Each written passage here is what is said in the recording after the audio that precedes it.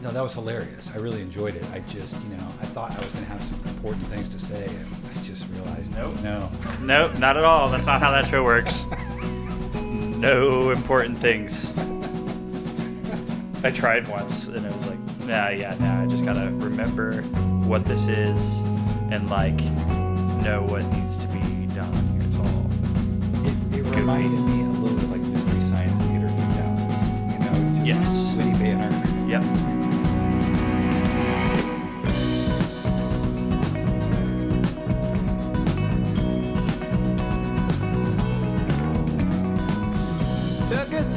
All right, big city, Kansas City. How you feeling? Welcome to Center Cuts. I'm your host, Patrick Spray, and today is episode number 24 on August 3rd. And we're going to throw a little curveball today and bring in our producer, Chris Mowry, as our guest. How you doing, Chris? I'm doing good. This was really well planned out.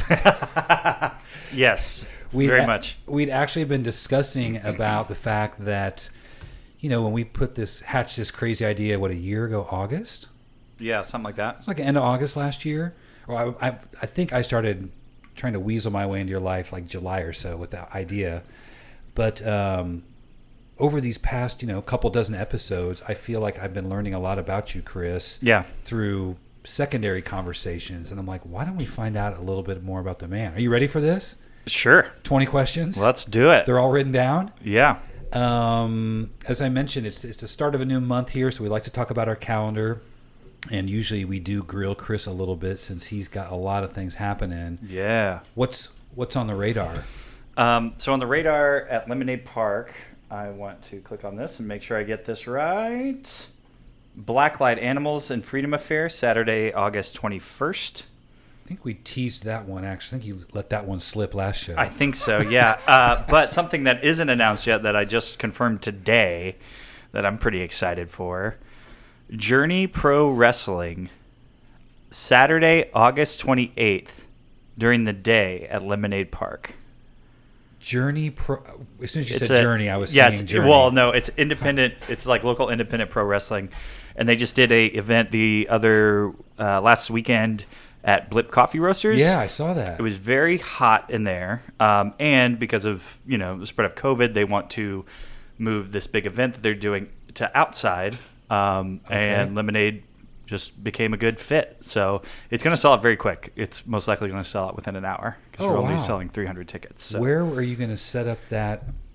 The ring? The ring. The ring will be, it'll be, we'll take out the picnic tables and stuff, and it'll be right in the middle of the AstroTurf there, and then there'll be a ramp from the stage to the ring. Awesome. Yeah. Awesome. So it's going to be a blast. There's people that are on TV are going to be there performing. So should be really cool. I'm very excited. That's what I was doing with most of my day-to-day. That's August 28th? Was organizing that, yes. Saturday during the day? Yeah, and then Stefan and Lee Walter Redding are that evening at Lemonade. So it's like a matinee show. Oh, wow. But it's maybe Stefan wrestling. And Lee are just going to join the festivities and have a little cage match before we'll have the running order. We'll have everything back to normal. You would have no idea that a wrestling event was in there. Leave it, man. I think those two would get a kick out of it. They'll be out there on center circle. Yeah. Whatever happened? Weren't we talking about some acoustic wrestling thing a few weeks ago? Who was that guy that was going to be in town? Jeff Hardy. How'd that go? Well, let me tell you. So Jeff Hardy tested positive for COVID. Oh, no. And so he, I believe he is vaccinated, but who knows these days. So he took a bunch of tests to make sure, and then he found out and was like, okay, well, we got to cancel this meet and greet, clearly. And so he told the promoter, and the promoter was like, okay. And the promoter types up a thing saying, this is what we need to post about it.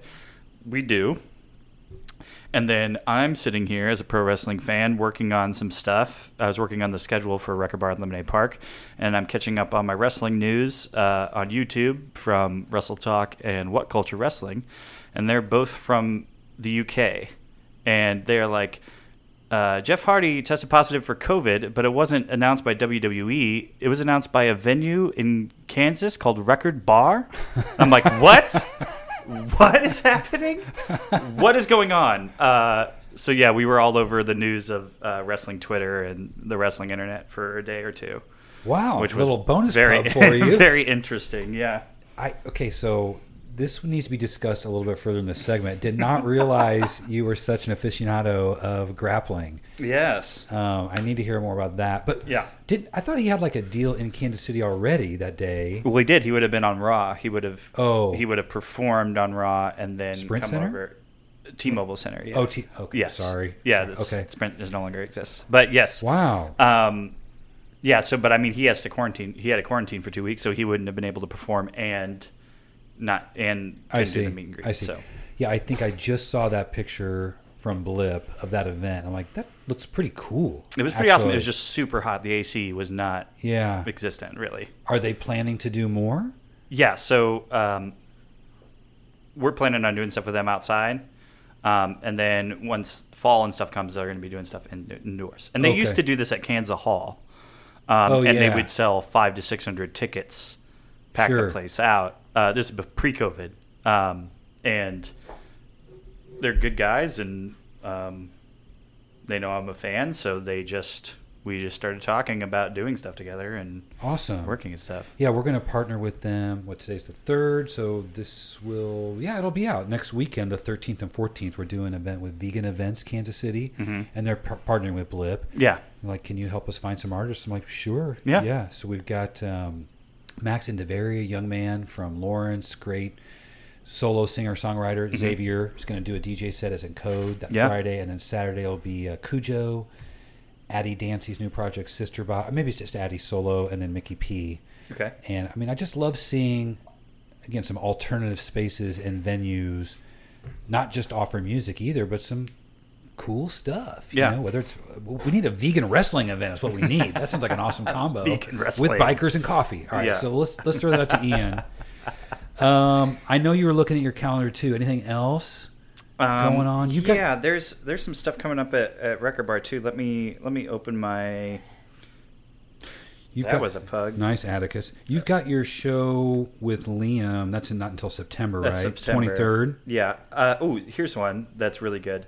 And I'll just preface this with, yes, these are indoor events. There is a mask mandate, so if you want to come to Record Bar, you have to wear a mask.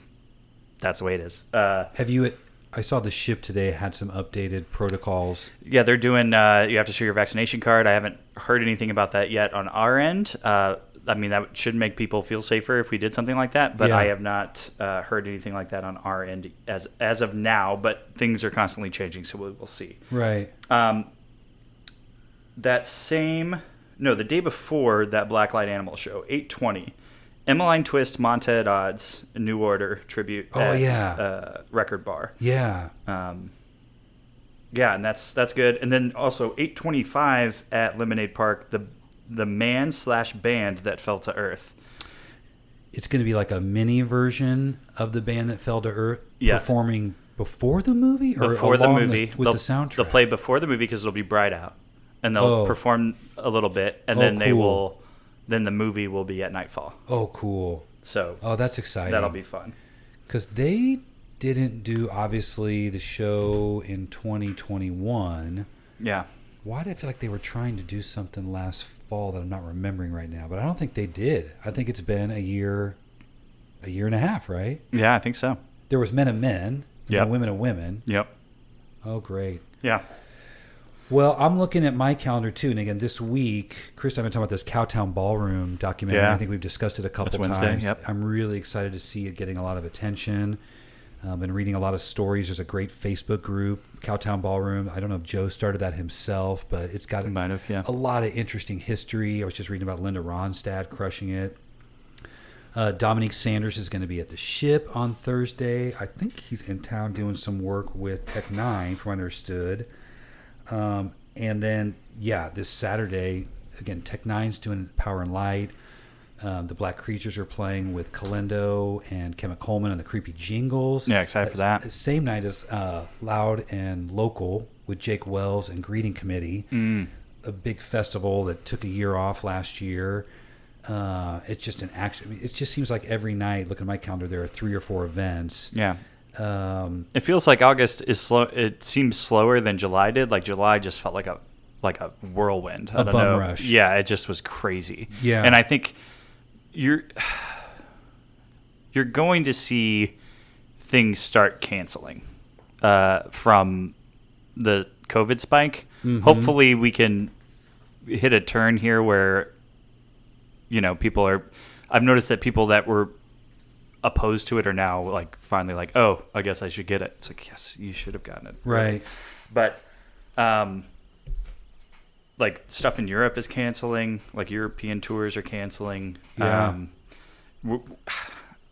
I mean, I think we'll probably see some cap restrictions again for at least for indoor spaces. I as far as I can tell, and this is just from somebody that just works in the events industry, like I don't foresee a complete shutdown coming again unless something awful happens. But cap restrictions are most likely in the future.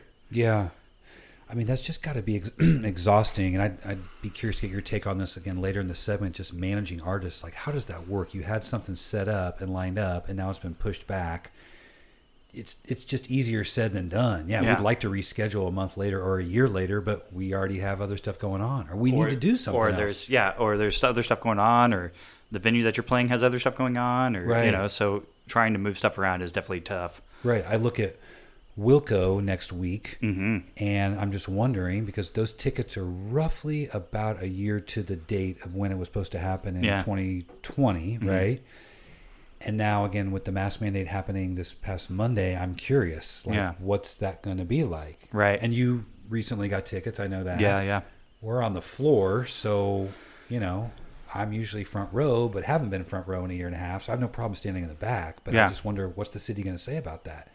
Because I can't imagine those artists, Slater, Kinney, and Wilco, rescheduling another time. You know what I mean? Like, if it doesn't work out, we gave it our shot, and absolutely, we got to live our lives. Mm-hmm. I will say, because I don't think this. Michelle Bacon will have her episode between. I don't know if we'll get one out before Crossroads Music Fest, but I should announce that too. September 11th, Record Bar's hosting, the Bricks hosting, Parlors hosting. I want to say there are 3 other spaces, and that is always an awesome event. Excited to see Bill Sundahl getting that back up and going. A lot of great artists involved. You can find out all the information on Crossroads Music Fest website, KKFI. It's a big fundraiser for the radio station. They do great things over there. Continue to ask you all to check out shows at Raj Mahal. Aaron's got a lot of stuff happening there. We're doing some more work with Pints on the Patio over at the Irish Center, Drexel Hall. Mm-hmm. There was one more thing I was going to ask you about, Chris. It was not music-related calendar-wise. Are you thinking about the Chiefs? We can talk Chiefs. Do you follow that stuff, like training camp? I am thinking about the Chiefs. Yeah, well, the past couple of days I've been following NBA free agency because that's been wild. But Chiefs. And what a weird year, because that's not normally this time of the year, right? It's slightly off. It's like slightly. It's not that different than what it normally is, but it's a year-round sport now. Basketball is just constant because summer league starts like NFL. Tonight. They figured it out. They're just trying to keep themselves always in the eye. So the finals were 2-3 weeks ago, maybe? Right. 2 weeks ago? Yeah. And that ended, and then the draft was Thursday. Okay. Last Thursday. And then free agency started on Monday. Yes, Monday. Mm-hmm. And then Summer League starts tonight, which is all the young guys kind of getting the feel for everything. And then that runs up right until the beginning of the season. You'll have like a small break, and they'll go back to training camps and stuff, and then the season will start. Yeah. It's just like it's completely a year-round sport. Like there's no time off in that sport. But I've been following Chiefs a little bit. I'm excited for the team this year. Offensive line looking good. Hopefully we can all stay healthy. Yeah. Knock on wood. You ever go out to training camp? You ever done that before? I have. I am not a big fan of getting up at 6 a.m. to That's go do anything, and going to St. Joe. So you got to wake up at 5 and drive up there. They used to have a couple at night, like a 6 o'clock practice. Maybe when it got a little cooler, although it's not cool in July and August. No. But I remember going to a couple of those. I did go one year. I went up there, and it was enjoyable. But it's also just hot and early. And I imagine a very different experience. I mean, it's grateful that they're having that again. And hopefully it's very safe. Yeah, because it's outdoors. It's at the campus up there at the school, whatever the university is up there. Right, and then but Yeah. I guess my point is you could get up and at least say hi to the players or potentially get an autograph and really get close. I think it's probably a different experience. But I'm Probably glad. now, yeah. I'm wondering because we are going to the season opener. Mm. My wife has never seen Patrick Mahomes in the flesh. Yeah. I don't really know how I'm going to be able to Me control either. her. And again, we have been so safe this past year and a half, and we're just wondering, like, are we really going to go do this? Both being vaccinated? Like, how are they going to work that? Are they going to be limited capacity? Are they going to have a vaccination requirement? I mean, they've said that they're not. They've said they're going full capacity at all stadiums this year. But, I mean, that's before Delta variant spiked. But they are starting to do the mandates of, like, you need to get vaccinated or else you could get fined. Yeah, I showed her some pictures from Lollapalooza last night. Jesus. I God. should not be laughing. Godspeed, everyone that's out there. And from what I understood, you had to show proof of vaccination. I don't know how they verified if that was valid. I heard you could pay $50 for your day pass and get a fake vaccination card, which is scary. Easier than getting a fake ID to go to a bar, I suppose. Yeah. I mean, if that's what you think you need to do, then your brain is not working correctly. Yeah. What's the biggest festival or most packed bodies you've ever been in as far as a live performance? Because I looked at that and I'm like, I've been to Jazz Fest in New Orleans. I went to Lollapalooza with Ice-T here, 25 years ago. It wasn't like that. No, I think, and I've never been to any major fest. I went to Riot Fest one year, and that was pretty. But I am not a get in there kind of person. I am hang around the periphery and watch the show. Yeah. And watch the crowd. Just watch everything. Right. I want to take it all in. So I'm not usually up in it, in the masses. I'm usually kind of hanging around the outskirts. I like both. Yeah. I like to get up close, but I'm not getting up close when it's going to take me an hour to get out. Right. What do you do about going to the bathroom? Yeah. I'm like, serious? Just go, man. Oh, no. Well, again, that definitely was not working for my wife.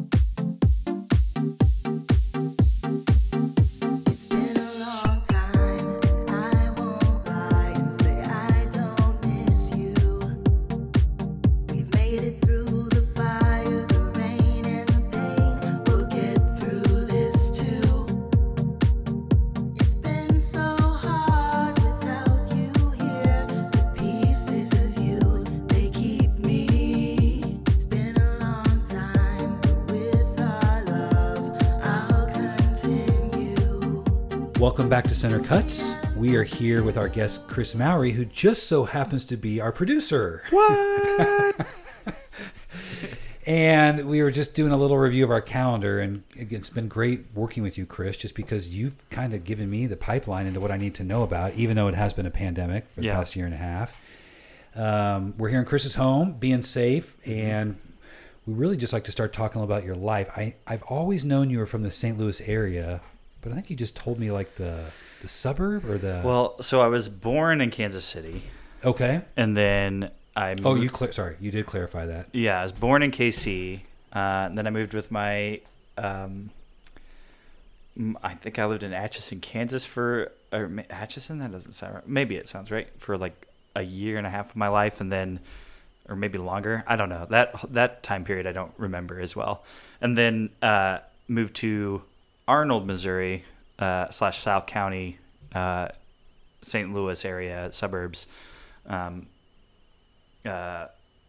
my mom and stepdad till probably about 7th grade-ish. Okay. Were your mom and dad from Kansas City? And then your mom moved away? My mom, her parents, my grandparents live in Lawrence, but I'm not sure exactly where they lived. Okay. I wouldn't say she's from Lawrence. Okay. I would say she's probably from here. Okay. She went to school at UMKC. Both her and my dad did. And my stepdad. Your dad's father, your grandfather, Yes. went to KU, Yes, he did. but not necessarily from Lawrence. No, he was from St. Joe, actually. Okay. Yeah. And I did, my grandfather passed, and I did a podcast with him actually on Father's Day a couple years ago, and I haven't released that yet. Look Who's Talking? Yeah, I did a Look Who's Talking Mao with him, but we were going to do a whole series called Confessions of an Old Geezer and just have him like tell stories.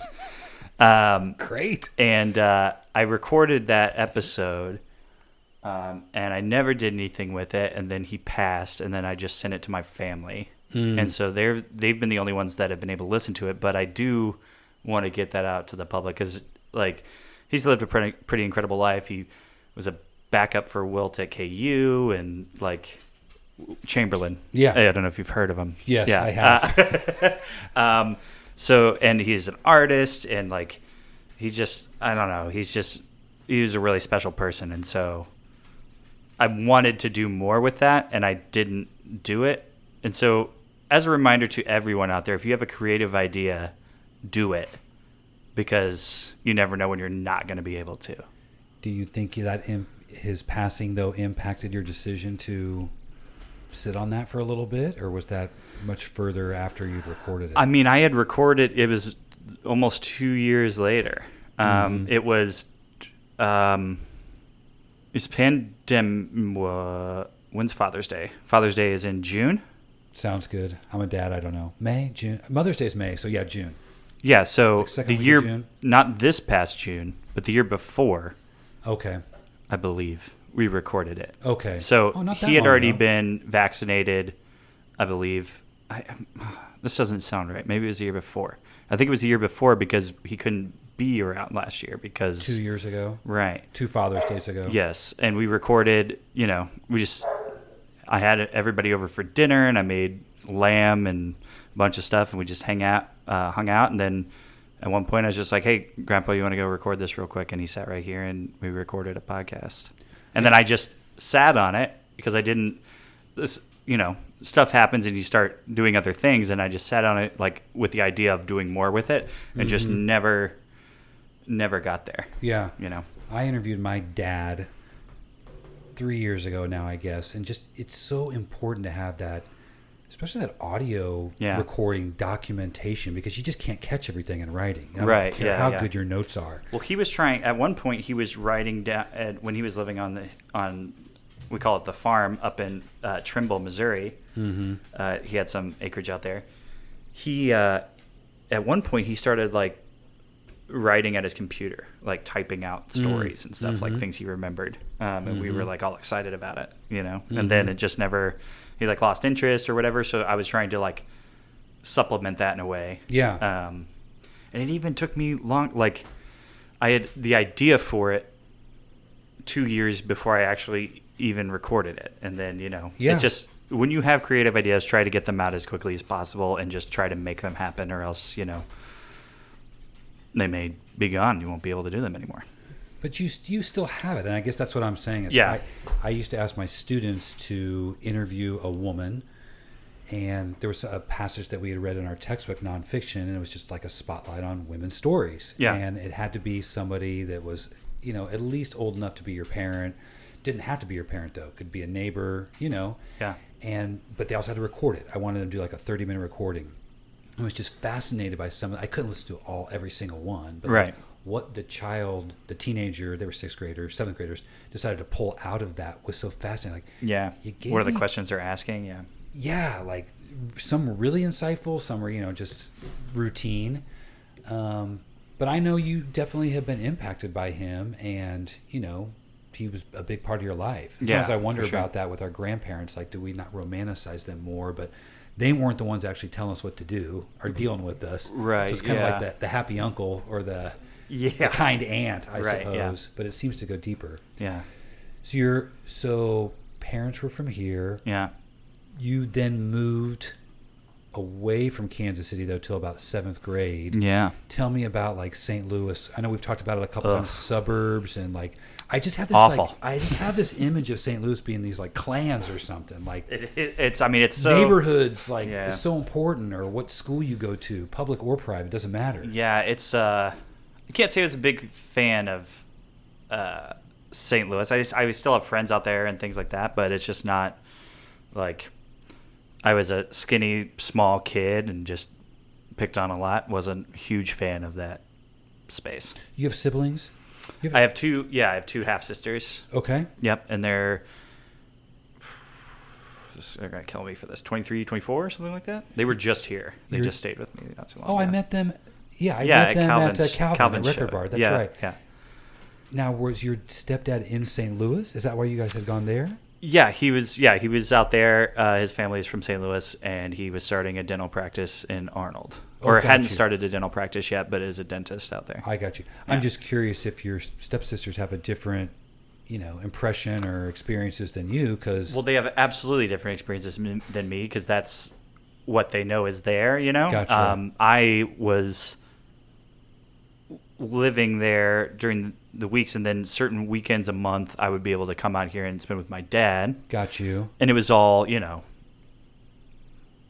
let's go do fun stuff because you're in town. Sure. So, Very normal. and being with the family a bunch out here and stuff, always really enjoyed that.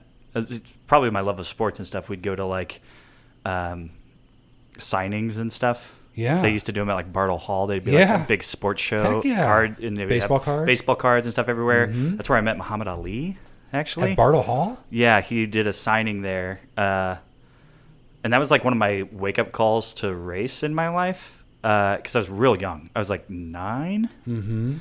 And I was a kid. Very little understanding of what boxing was. Mm-hmm. Like when I thought of boxing, I thought of 2 Irish gentlemen doing Right. the curly mustaches. That's Right. what my idea of boxing as a child was. And my dad's like, this Muhammad Ali guy, he's the greatest ever. He's the greatest ever. I can't believe he's here. Like, we're going to go get an autograph. And went and got the autograph, shook my dad's hand, shook my hand, and said, cute kid. And that was my Muhammad Ali experience. My dad still has that Oh, wow. signing up in his Wow. house. Yeah. Was he already suffering from... He was already it suffering, Parkinson's? but it definitely was not at the stage Okay. that he's at Okay. now, Like, he was able to shake hands and communicate a little bit, but it wasn't like he is now, I'm not...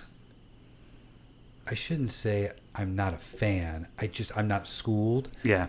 But that film, God, this has got to be 25 years ago, When We Were Kings. Yeah. Did you see that? Oh, yeah. I, of course, got it because of the soundtrack. Yeah. It was a bunch of killer funk music. Yeah. And then watched that and just really started to get into... That dude was just a sharp, intelligent man. Yeah. And also really a human being, a principle of integrity. Like, Yeah. I'm not going to allow the system to bring me down or tell me what to do. I'm going to speak out against injustices. Yes. And for sure, that's like When We Were Kings. I remember watching. Didn't fully grasp that, but I remember watching Ali, which was great. And what's the one, the Reuben Carter one, Hurricane? Yeah. Oh, I haven't seen that. Oh, no, that's what Denzel? That's what Denzel. Okay, Yeah, because yes, I love the yes. Bob Dylan song. That's so right. that's because it tells a story. That's Love right. That. That's right. Yeah. Yeah. I was super into that stuff. Okay, we'll come back to Kansas City. So Yeah. St. Louis, it was, again, you were transplanted there, and so maybe it wasn't the best. Yeah, and being a kid's really hard. Yeah. It's not easy. Were you, again, just standard questions for all of our guests, Yeah. were you into music as a child? Is that Yeah. In the house? Yeah, I was. It wasn't so much in that house specifically, but it was in whenever I'd stay with my dad. It'd be, Okay. we'd always do like a drop off. Like I'd be dropped off here, and my dad would be there to pick me up, and then we'd drive. We'd meet in Columbia, and Okay. then we'd drive the rest of Couple the way. hours. So the drive would be listening to cassettes and things like that. When I was like 8 or 9 years old, my favorite band was REO Speedwagon. Yeah. So, and that's a very Kansas City thing. I feel like, even though they're not from Kansas City, that's just it's a very Kansas City thing to have as a favorite band when you're a kid. But yeah, like the Beatles and stuff like that. My grandmother would have, what What's the big folk trio? I'm still that I singing can't think REO of? Speedwagon in my head right Yeah, now. I've yeah. got Riding the Storm out, sirens going off. What's the Sorry. what's the folk trio? Like Johnny Cash was big. Peter, Paul, and Mary? No. Kingston Trio? Kingston Trio. Oh. That's them. Yeah, my Scotch grandma and would have. soda. Yeah, my grandma would have that playing, or Johnny Cash. This is grandma on your On my dad's side, yeah. Okay. I remember we did a trip to Kentucky to visit my family out there. This is probably 10-ish, Uh-huh.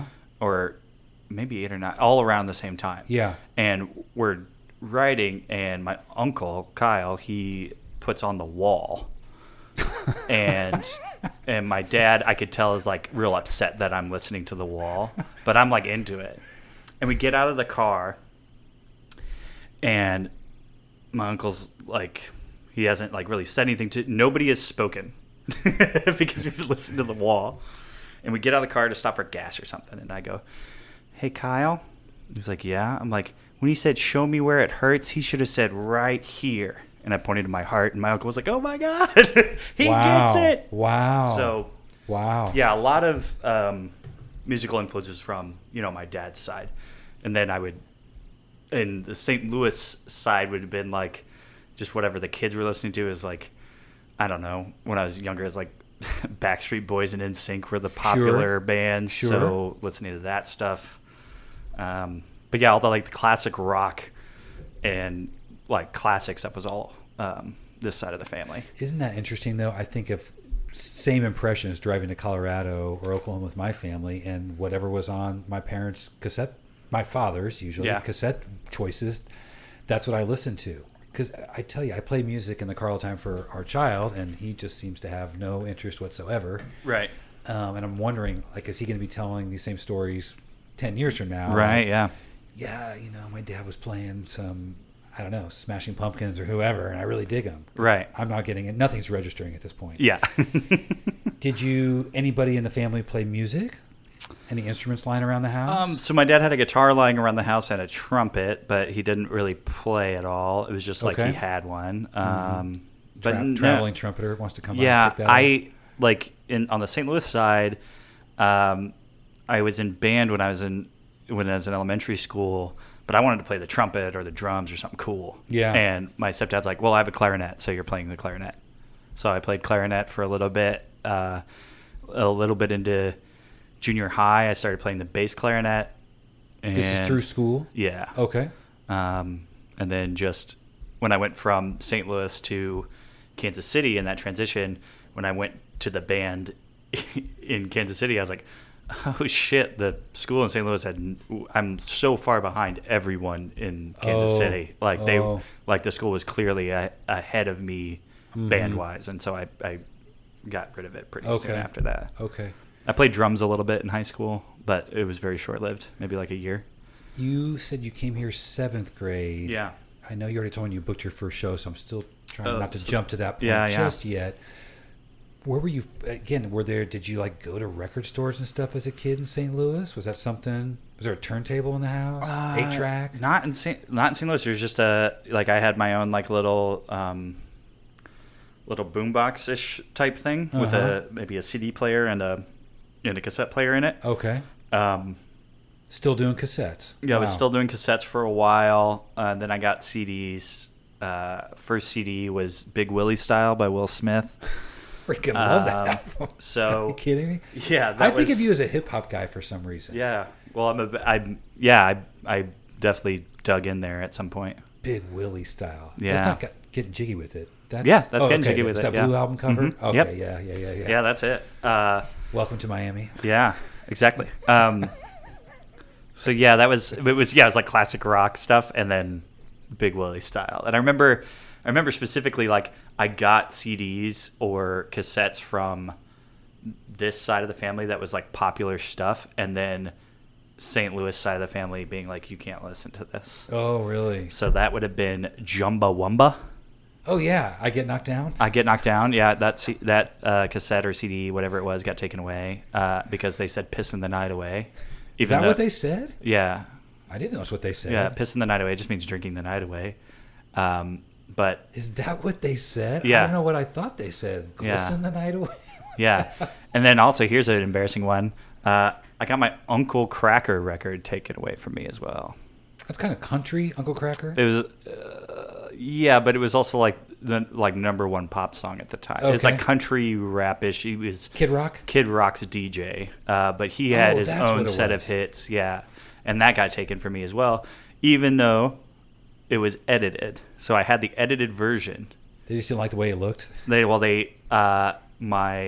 stepdad listened to Kid Rock, so knew kind of the content that would be in the Uncle Kracker record. It was like, no. Man, I like all kinds of music. Yeah. I've never cottoned to that guy for whatever reason. I mean, there's nothing really to get into. I just don't get it. Yeah, there's not much to get into. But he sells tickets. Real early Kid Rock is pretty all right because it's like hip hop and like kind of rock and roll. It's like kind of an interesting thing. And then it's just been a disaster ever since that. Okay. Yeah. Okay. One more thing, and I know it's not music related, but it's fine. You also, I just seem to know you as just a lover of just pop culture, whether it's movies, literature. Obviously, we talked about wrestling today. Yeah. When did you get that movie bug or TV bug, I would say? Because it just seems like when we did the podcast with the Wednesday Night Drinking Practice crew, by the way, shout out to those guys. Yeah. And KB Jams. We should have said their 200th episode. What day did we figure out, Chris? It is the 18th Damn of it, August. We blew on the calendar. It's the recording of it we're anyway. In drinking practice mode. Yes, the 18th will be their Wednesday Night Drinking Practice 200th episode. Yeah, crazy. But 200. When I've heard you guest on their program, Yeah. I mean, you're so able to hang with that crew. Yeah. And just the banter of just obscure minutia about freaking silver spoons or something. Yeah. My uncle, I have two uncles on my dad's side. One of them was a chef, now is a stay-at-home father. He probably gave me like the foodie bug that I have. Okay. Because our Thanksgivings were ridiculous. Okay. He worked at 40 Sardines for Michael Smith yum. and American Restaurant and things like that. El Trullo as well, which was a restaurant for a while here in town. And my other uncle Kyle, he the guy that was playing the wall. Is an actor, or was an actor. Did a lot of stage acting and things like that. So that kind of got me into that stuff. Comedy. Yeah, he's an improv guy. Okay. So really loved that stuff. Really got into movies and something. My dad kind of also got me into movies because something we do on New Year's Eve, like because I'm a kid, I can't go drinking. We would go to Blockbuster. Yeah, if all Right you about kids 5. remember Blockbuster as a place you could go rent movies. Anyway, we'd go get like 2 movies each. Mm-hmm. Like 2 movies that I wanted to see and 2 movies that he wanted to show me or something. Mm-hmm. And we would watch those on New Year's Eve. Yeah. And we'd stay up late and watch movies. Oh, yeah. So that sort of gave me that and like really got me into that stuff. Like I saw movies that I shouldn't have seen when I was a kid. Like I saw, and this is just wild. I really loved the song Imagine by John Lennon when I was a kid. Mm-hmm. And so my dad, for some reason, still don't understand this, thought he should show me the movie Killing Fields. Why? Is that song in that movie? Yeah, it's like the big emotional end of the movie is where they get off the plane Cambodia? and they see each other. Yeah. They get off the writer, for the guy from Law & Order, and the guy from Cambodia, they get off the plane and they come running into each other's arms. Oh, that's right. To Imagine, yeah. I've made some questionable choices of what I've watched with my child. Usually not. I don't really remember much about the movie except for that scene and a scene where he is a prisoner of war and he like pricks the neck of a cow to drink blood out of it to survive. Yeah. Oh, yeah. Those are the only 2 scenes I remember. So like really didn't like mess my brain up or anything, but definitely should not have seen that movie at that age because I have just no context of what's happening. Or like what a prisoner of war is, or you know what I mean? Just like, but we watched so many movies when I was young, and yeah, just really got me into movies, and yeah. Favorite childhood movie? Was there like a standby man. that you 2 would go back to? Just curious. Okay, so I Ghostbusters 2 I had a VHS of, and I wore it out. It just did not work anymore. That and when that was something I'd watch either in Kansas City or St. Louis. And then the Teenage Mutant Ninja Turtle movies, love those. Oh, yeah. I actually really loved A Muppet's Christmas Carol. Yeah. And I would watch that when it wasn't Christmas time. Why not? Yeah, loved it. Ghostbusters 2 crew was the same? Why the fuck one of those guys got replaced? Yeah, it's the same. Who's the villain? That's the Stay Puft dude. Vigo the Carpathian. Have I seen He's in that? the painting. I don't know if I've seen that. It's so good. It's fantastic. Again, Wednesday night drinking practice, you're all talking about number 2, part 2, and I'm like, Yeah. I usually just stopped at 1. Yeah, I still love Ghostbusters 2. Okay. Highly underrated movie film. They're noted. Now, can I find these on anywhere DVDs these days? Yeah. Or it's like, where do people even watch movies? Streaming. Okay. Amazon, wherever you can find it. Hulu. I pull up Netflix and I just don't see anything interesting, new, old, whatever. Yeah. End up going back to just the old classics just to have something to watch. But yeah, I mean, there's good stuff out there. You just sometimes have to dig through all the commercial shit to find it. Does that make sense? Yes. Like, there's just like, and this is no knock on people who like this, but Fast and the Furious just had their 9th film, and it was wildly popular. I heard it's one of the best ones, if not the best. Well, that's because the F is for family. I just don't get it. Like, I don't understand why that is like something that people want to see. Because nothing about that for me is something that I'm like, I'm into that. I saw the first couple and I was like, okay, I am done. I'm never watching these again. I remember watching the first one when we were living in Tokyo with my wife. I'm like, this is what it's all about? Yeah, it's just sports cars. Yeah, it's just kind of reminded me of Transformers, like really pretty shiny things. And you could see I have a part of my DVD collection here, and then the other part is like another 500 of them that are stuffed into a box in my closet. But like most of the stuff that I really started to latch onto later in life were all like indie horror, indie thriller, indie movies. Like how I was attracted to like indie bands and things like that. So I'm staring at Watchmen. We probably own 50 DVDs, and that's the one I can always go back and watch. I'm just totally into comics. Yeah. That's just phenomenal. Can you buy DVDs anymore? Yeah, totally. Like half price books? Yeah. But they make new DVDs? Yeah.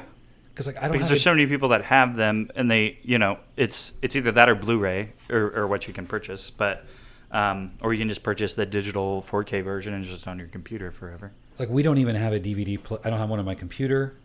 And see, I have a PlayStation which I can play good DVDs point. off of, yes. and we also have a DVD player that's Devin's DVD player. I got you. But okay. Yeah.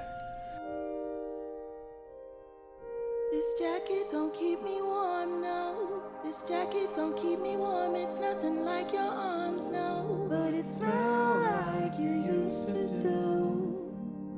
This jacket don't keep me warm. That's what summer was for. But the fall came, then the fall came, then it all came down. All came crashing down. I've been cold since you've been found. I've been low since you in the ground. I've been trying to hold on to the pieces you left me, but I'm still hung up on why you wouldn't let me in. Just take the time to call, I will catch you falling. Well, let's move to, all right, so coming to Kansas City, and you said about 7th grade. Yeah. And then you said you went to Park Hill. Yes, I did. High school. Trojans. The Trojans. Yeah. We were talking about mascot names the other day. Like, how do people come up with those kinds of things? I don't know. And then I think you said you were 15. Yeah. When you booked your first show? Yeah, so I was like a Warped Tour kid, and I really dove headlong into Pure Volume and MySpace. And the great part about those was like you would follow a band on MySpace that you enjoyed, and then you could look at their top 8 friends or whatever, and you would find other bands like that they're just friends with that aren't popular, You liked a band and then said you were interested in other bands like them? I was never on MySpace. Yeah, so like MySpace, like it would be their profile and it would show all their tour dates and like be playing their music, and if you scroll down, they would have their top 8 friends or top whatever friends, and it would be like their MySpace pages. Oh, I see. So then you would be like, oh, that's an interesting name of a band. Click, and it would take you to their page. Okay. And then they would have a whole. It's just a rabbit hole of rabbit holes. I understand. And when you'd be in the computer lab in high school, and you're supposed to be doing homework or something, you could just sit there and listen to music and go down rabbit holes all day, and then go home and do the same thing. So that's what I was doing. And then I just noticed that this band that was on Pure Volume, this band is called Rediscover. They're not good, so don't look them up now. What is Pure Volume? Sorry. It's it was just a place to put music. It was like a Bandcamp or a thing like that.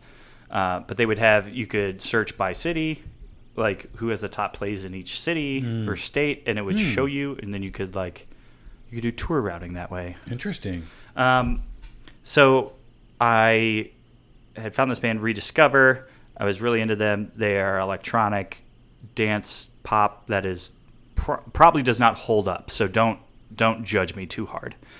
And I saw that they had dates for a tour, and they had like a gap in what would be a Kansas City date. And I don't know why I thought this, but I was like, I could probably get them a show. And I reached out to them, and they said, yeah, sure. So like they were going from Denver to St. Louis, or something like that. Yes. Like, hey, there's a free spot. There's just a free spot with a day off, and it just seems weird to have a day off. And so I don't know why I thought it, but I was like, I think I could probably get them a date. And so I did, and I booked them at the Hurricane. And how'd that work? You weren't going to the Hurricane. I was going to the Hurricane. They said my dad had to be there for the show because I booked it. So I just reached out to all the venues in the area that I thought it could work at, and then did that, and I got some locals on it. And this is still before I knew anything about booking, and I was riding home with my dad. So I must have just spent the weekend in St. Louis and was riding home with my dad, and I get a message from the band saying, hey, we are not going to be able to make it to the show. We are currently getting signed in LA. And they were getting signed to Pure Volume's record label, which I believe is called One Big Spark. Maybe that sounds right. I don't know. Okay. And so I was like, oh, okay, well, good on me for finding a band that was about to get signed and trying to get them a show. But then it just everything just kind of fumbled, right? Because then it's just like, it'll just be locals. And there wasn't barely anybody there. But all the local bands saw I was 15 years old and were basically like, when I was like, hey, how do you want me to pay you guys? They just said, don't worry about it. You keep it. And I made $120. Nice. And I was like, well, that's a pretty fucking sweet gig. Yeah, it is. Let's do that. Forever. Yeah, and just not knowing what that entails. Like, pretty soon after that, I was just messaging everyone that I could. And this is all, like, MySpace Warped Tour type stuff. So is this sophomore year in high school? You're driving at this point? Yes. I love the fact your dad's got to be there with you. Yeah. And I'm, like, trying to get a hold of all these bands, and I'm, like, messaging them. And there's this band I loved at the time called Farewell, and they were from North Carolina. And I was like, I can route you dates through Missouri and Kansas. And they said, great. Don't know why. I also just didn't understand what that entailed, like how promotion would have to work. Mm-hmm. Also, the band, the venue, the Creepy Crawl in St. Louis, took advantage of me and made me rent out the venue, which is not what should have happened. So they just like took $400 away from you a paid kid. For the venue? Yeah. Oh. Fuck them. I mean, they're closed now, so that's what they get. The Creepy Crawl? Yeah. Not crawling any longer? Not crawling anymore. So they agreed to come out, and they were about to get signed to Epitaph Records. So, geez, good taste, Chris. Yeah, I was doing pretty good. And so, like, I had routed them. There was a St. Louis show. Just like nobody there. We did Springfield, which was pretty all right. Mm-hmm. And I was just on the road with them as well. And then we couldn't get anything in Kansas City, which was incredibly frustrating. But then through a roundabout way, we got a show at this place called The Refuge, which was an all-ages Christian venue in, oh, God, what the hell is it? It's out by Grain Valley and all that stuff. Sedalia? No, not Sedalia. All ages Christian venue. Yeah, it's called The Refuge, and it's out there. And we played that show, and everybody loved it. I also met the Wards, Alex and Austin Ward from Noise FM and Hembry at that show. The Noise FM was playing that night. Okay. Which is wild to think that it's been that long and I've known them. We did that, and This then was how, now I'm going to age you. I'm going to date you. This was 7th, still 15? 15. Yeah. Wow. Okay. And then we went to Manhattan in Kansas and played a show there, and then drove back that night to stay at my dad's house. This is during the school year? No, this is summer. Okay. It had to have been summer. That'd be better if you were cutting classes. I'd be really impressed. But I think that band took a big loss coming all the way out to Missouri and Kansas and just taking a chance on a kid who, I guess I was a good talker. And like, I remember speaking to somebody on the phone, and they were a band from somewhere, Chicago, I think. And I was like telling them about what I'm doing, and they were like, "How old are you?" And I go, 15. They go, "Oh my God, you're a baby." And I was like, "Yeah, I'm just a fan of the music and want to help you guys however I can." But yeah, Farewell guys, they signed to Epitaph soon after that tour. Did pretty well. Now the lead singer runs a great restaurant out in North Carolina called Ex Vato. And they do burritos and like high quality Crunchwrap Supremes and No more music? no more music as far as I know. I think he stepped away from that. He was a bartender too for a while. And I think he just like really got into the bar and restaurant industry and like stuck with that. And that's been a hit for him. So, but yeah, I was doing that stuff at like 15 years old, just like no business, had no idea what I was doing, just shots in the dark trying to get stuff rolling. I hope Aaron Roach is listening to this. Yeah. I wish we had talked about this a few episodes ago, or even Skylar for that matter. Yeah. Well, and then school-wise, I know you've mentioned what you did in college a little bit. Yeah, I graduated high school with really no intentions, or maybe I was in the end of my senior year, like going through that with no intentions of really going to school or going to college. It just didn't seem like anything for me. And I had played water polo in high school as a high school sport, or like a club sport, like rugby. At Park Hill. It was like a combination of Park Hill and Park Hill South kids on that. And we had traveled to St. Charles at one point to visit Lindenwood University to, it's a recruiting thing. Sure. They're just like, hey, come out here, play some water polo, blah, blah, blah. And it semi-worked because when I was basically saying I didn't really feel like going to college, my mom's like, well, I'll contact Lindenwood and see if there's any sort of scholarship opportunity or something. And they said there was. I just had to score a certain thing on my SAT. I did, because I was a bad student. I really was bad at school. You're busy booking shows when you're 15. No well, time for that. It's just like I'm joking. they go, hey, take this homework to do at home. And I'd be like, yeah, no, I'm not going to do that. I've been there, Chris. Yeah. Trust me. Yeah. Countless middle schoolers. Yeah. So I was not a good student, but I ended up scoring pretty well on my SATs, enough to get a half-ride scholarship to Lindenwood. And I went there for mostly for water polo and then for musical theater. But their musical theater program there was really bad. And basically our musical theater at my high school was very good. We won the Blue Star Awards here at Starlight for best show, best everything. But why do I think this was Skylar? We were talking about it last episode about how they had assured you that there was a major that you could pursue. Was that the musical theater? No, so that was the people that were just in the admissions office, and one of the ladies was a musical theater lady, the director or whatever, and she told me that they had a film major. Oh, that's right, a film major. And I wanted to major like in one film. class. Yeah, and they had like 2 classes, and then one of them was like a summer class, and it's like that's not at all what a film major is. So basically, I had to do mass comm. That's what I was forced into. Okay. And my film class, I hated pretty much all my teachers. I had one really good teacher. He was an acting teacher, and the acting class was good, and the advanced acting class was good. And those were probably the only 2 good grades I got in all of college. You were in theater in high school, though? I missed that. Yeah. Okay. Yeah, I did. So I started kind of just in the crew, just like building sets and stuff. And then my teacher, who was a big influence on me, Miss McNabb, she was our theater teacher.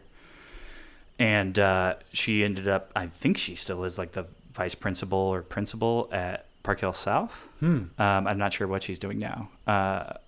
But yeah, she was basically like, hey, I need you to try out. Like, I want you to try out. Great. Because I was doing the acting classes and advanced acting in high school. And she was like, I need you to try out for the musical. I'm like, I don't really feel comfortable singing. She's like, you can do it. And so she had me go try out. I got a part. I got a solo. I was the pimp in Les Miserables. You are the pimp in life. So I had a solo and everything. That was exciting. Oh, wait, hold on. This is lots of new information here. Yeah. I figured you had some involvement either in improv, comedy, theater. Now I'm No. hearing it was a form. Well, no, you were doing it in high school. Where did the singing part come in? Did you sing as a kid? I mean, just like in your car or like whatever. But Church I never. stuff? No. Well, yeah. Okay, Shower? yeah. So my family in St. Louis, they are Greek Orthodox. Okay. So the liturgy in Greek Orthodoxy is completely sung. Like, Oh, is that right? yeah, it's like completely sung. Okay. And so, I mean, I did some of that, Mm-hmm. and just like sung around the house. My mom always used to sing to me. My dad would try to sing, Yeah. along to REO and stuff like that. And so Miss McNabb had confidence that I could do it, and then I tried out for choir and for the musical, and did choir my senior year Oh, wow, of Chris. high school. Great. But I can't read music, so I would just follow along. So like if I was a baritone, so if the person next to me was singing a certain note, I would just match them and, be like, yeah, I know what I'm doing. Yeah. But it was just all by ear. I just never, I also tried to sing. I tried to front a band for a short period of time in high school. It just never happened.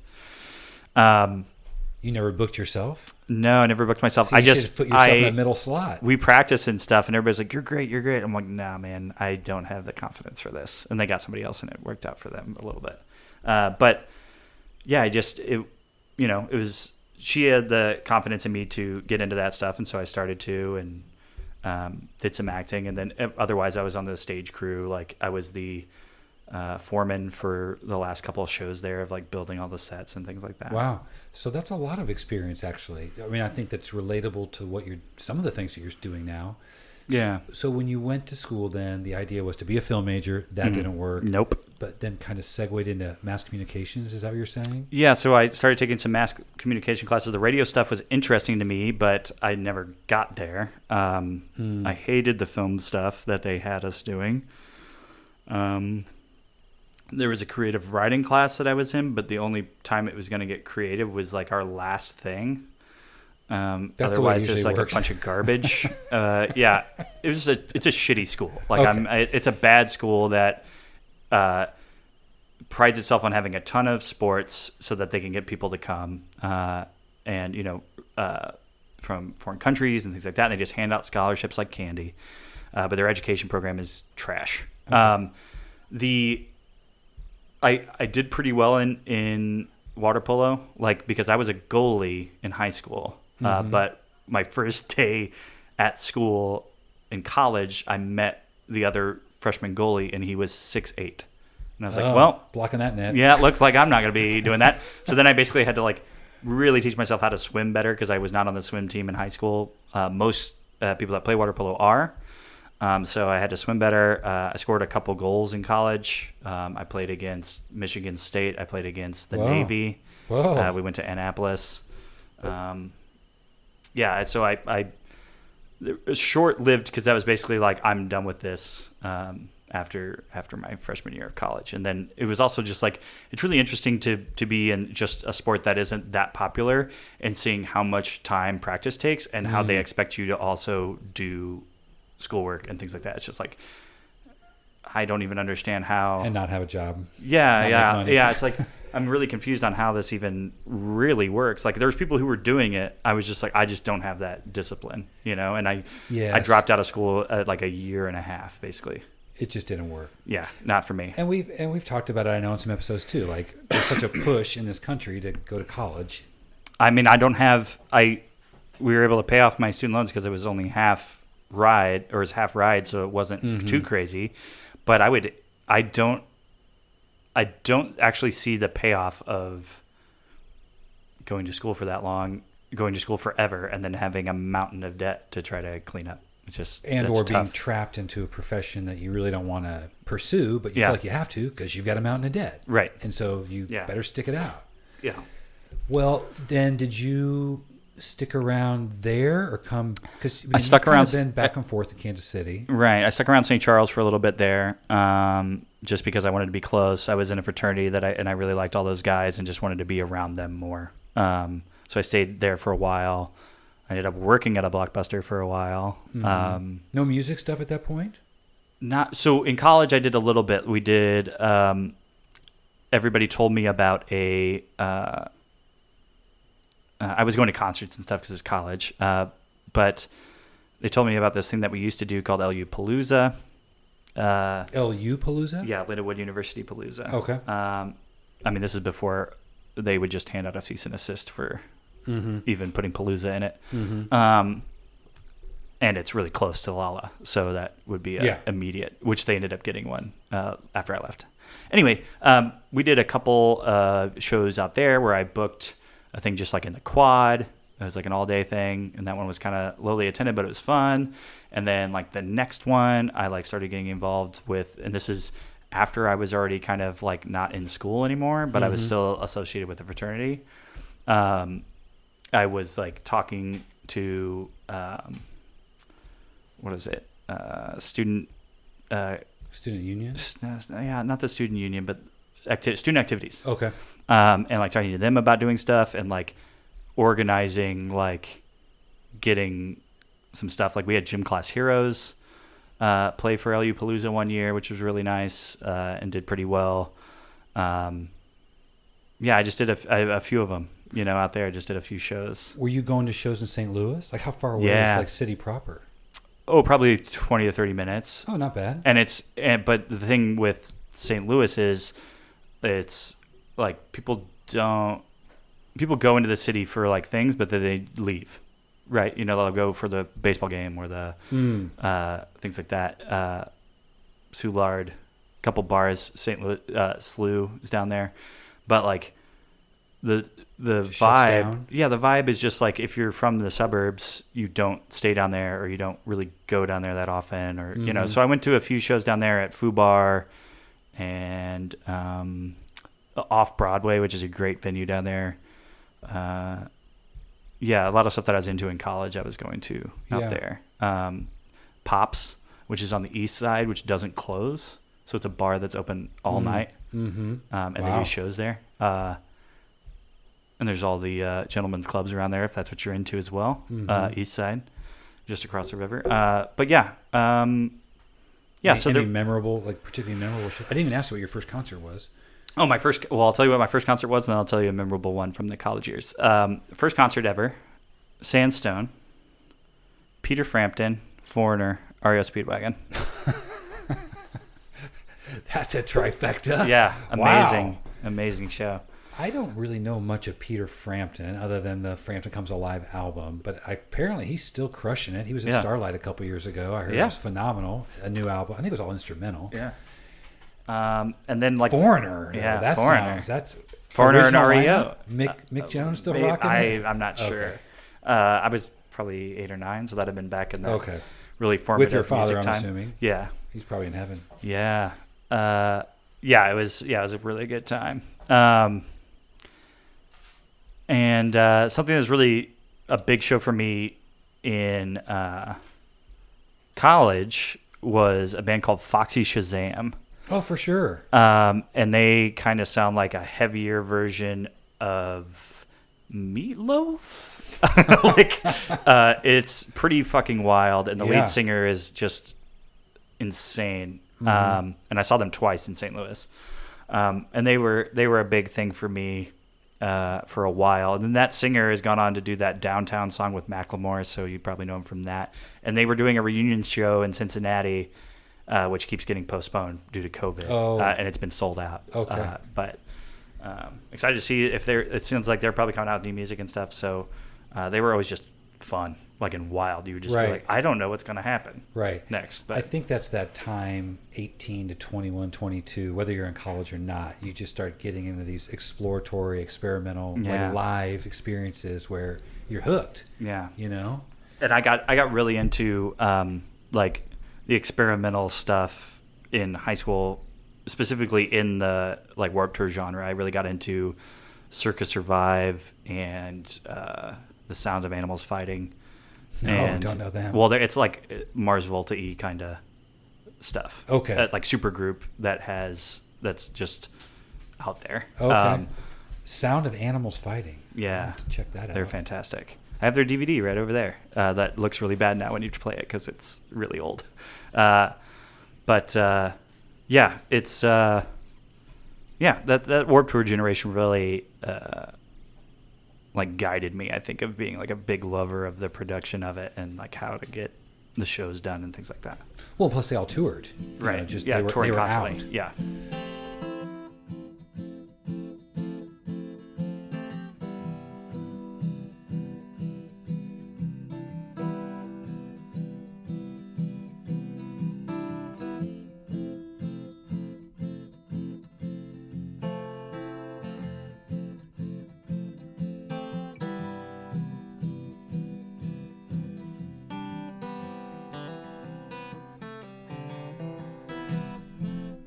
I was alright, I was alright, I was just fine.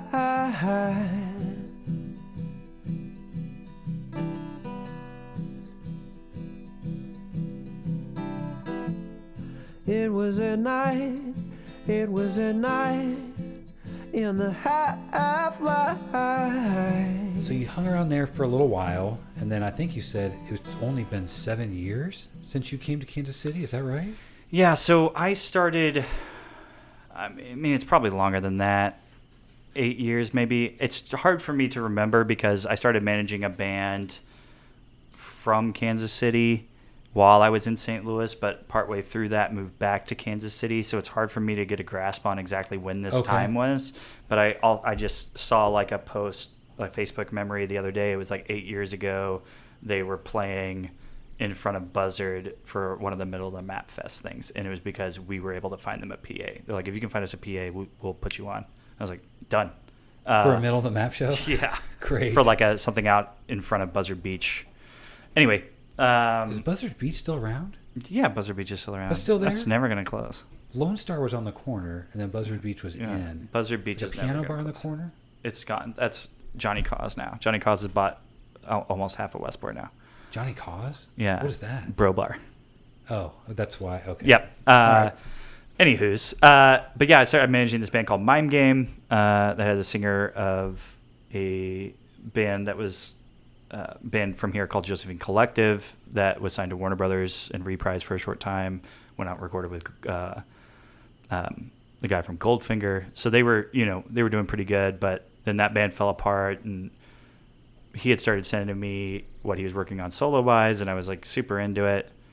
Did that for too long, managing and booking that 3 or 4 years. I asked you that off air, though. Yeah. I mean, how exactly does that work? You just approach an artist, or they approach you, or you've got a website that says, I'm a manager, come check me out? I mean, I had at one point on MySpace, I tried to do like an agency thing. Just everything just would fall through. I had worked at a agency here in town called AME Entertainment, and they would do cover bands and tribute bands. I worked for them for a short period of time, but my heart was never in that stuff because I wanted to work with artists that were making their own music. We also booked Shooting Star. Yeah. Yeah. Really? Yeah. When was this? While you were still... This was after college in Kansas City. So, yeah, because I was working at, like, Hy-Vee or something. and I was like, I got to get the hell out of here. Or maybe it was, I don't know. It was a blur of a few years, but basically I just never really found my footing there. Nothing ever really, I think I made 1 or 2 bookings, just never really panned out because my heart really wasn't in it, you know? Big shouts out to Frank Moyer, though, who believed in me and would just give me, like, he'd be like, hey, I know you're working. I just can see you're sending emails. You're just not getting anything. Here's $100. You know, Frank at AME. Yeah. Okay. I don't think he's doing it anymore. I think he's gotten out of the biz, but, yeah. And so I had done some stuff before, and he knew I had booked him a tour. Hold on, I have the ticket over here. Yeah. I don't think it's an easy Here we go. position to. The reason I asked that question is I just don't think it's an easy thing just to. You don't go apply for that job. Now, here's a tour that I booked. This is a ticket to the Beaumont Club. Saturday, January 23rd, 2010. Josephine Collective at the Beaumont Club. It was a pretty good show. It was Josephine Collective and Queens Club, which is also from here. Oh, yeah. And I booked them just a small thing. It was like St. Louis, Springfield, Kansas City. Done. You know, just like something quick. It was supposed to be a little more expansive than that, and that was just the stuff that became solid. Like, we wanted to go farther out to the West Coast, and it just never formulated. Things were too far spread out. The places that we were going to play it didn't work. Like, it wasn't making sense. So it was like, no one can financially do this. Let's just play this Midwest run. So I did that for him, and so he knew I had done that before, and so I started working for them. We were making pretty strong headway. We had paid for a PR campaign, mostly from members of the band / merch people, working their asses off doing serving and selling weed. And we were able to pay for an entire PR campaign that way and also pay for a EP to get recorded. 2 EPs actually to get recorded. So there was a lot. We're down in Atlanta for a while. And then they relocated to Atlanta, and we're down there for a bit. And we went to LA. We recorded drums at Lavish Studios, which is Scott Weiland's studio, with a great producer called Rick Parker. And he recorded the EP that I have on my table over there.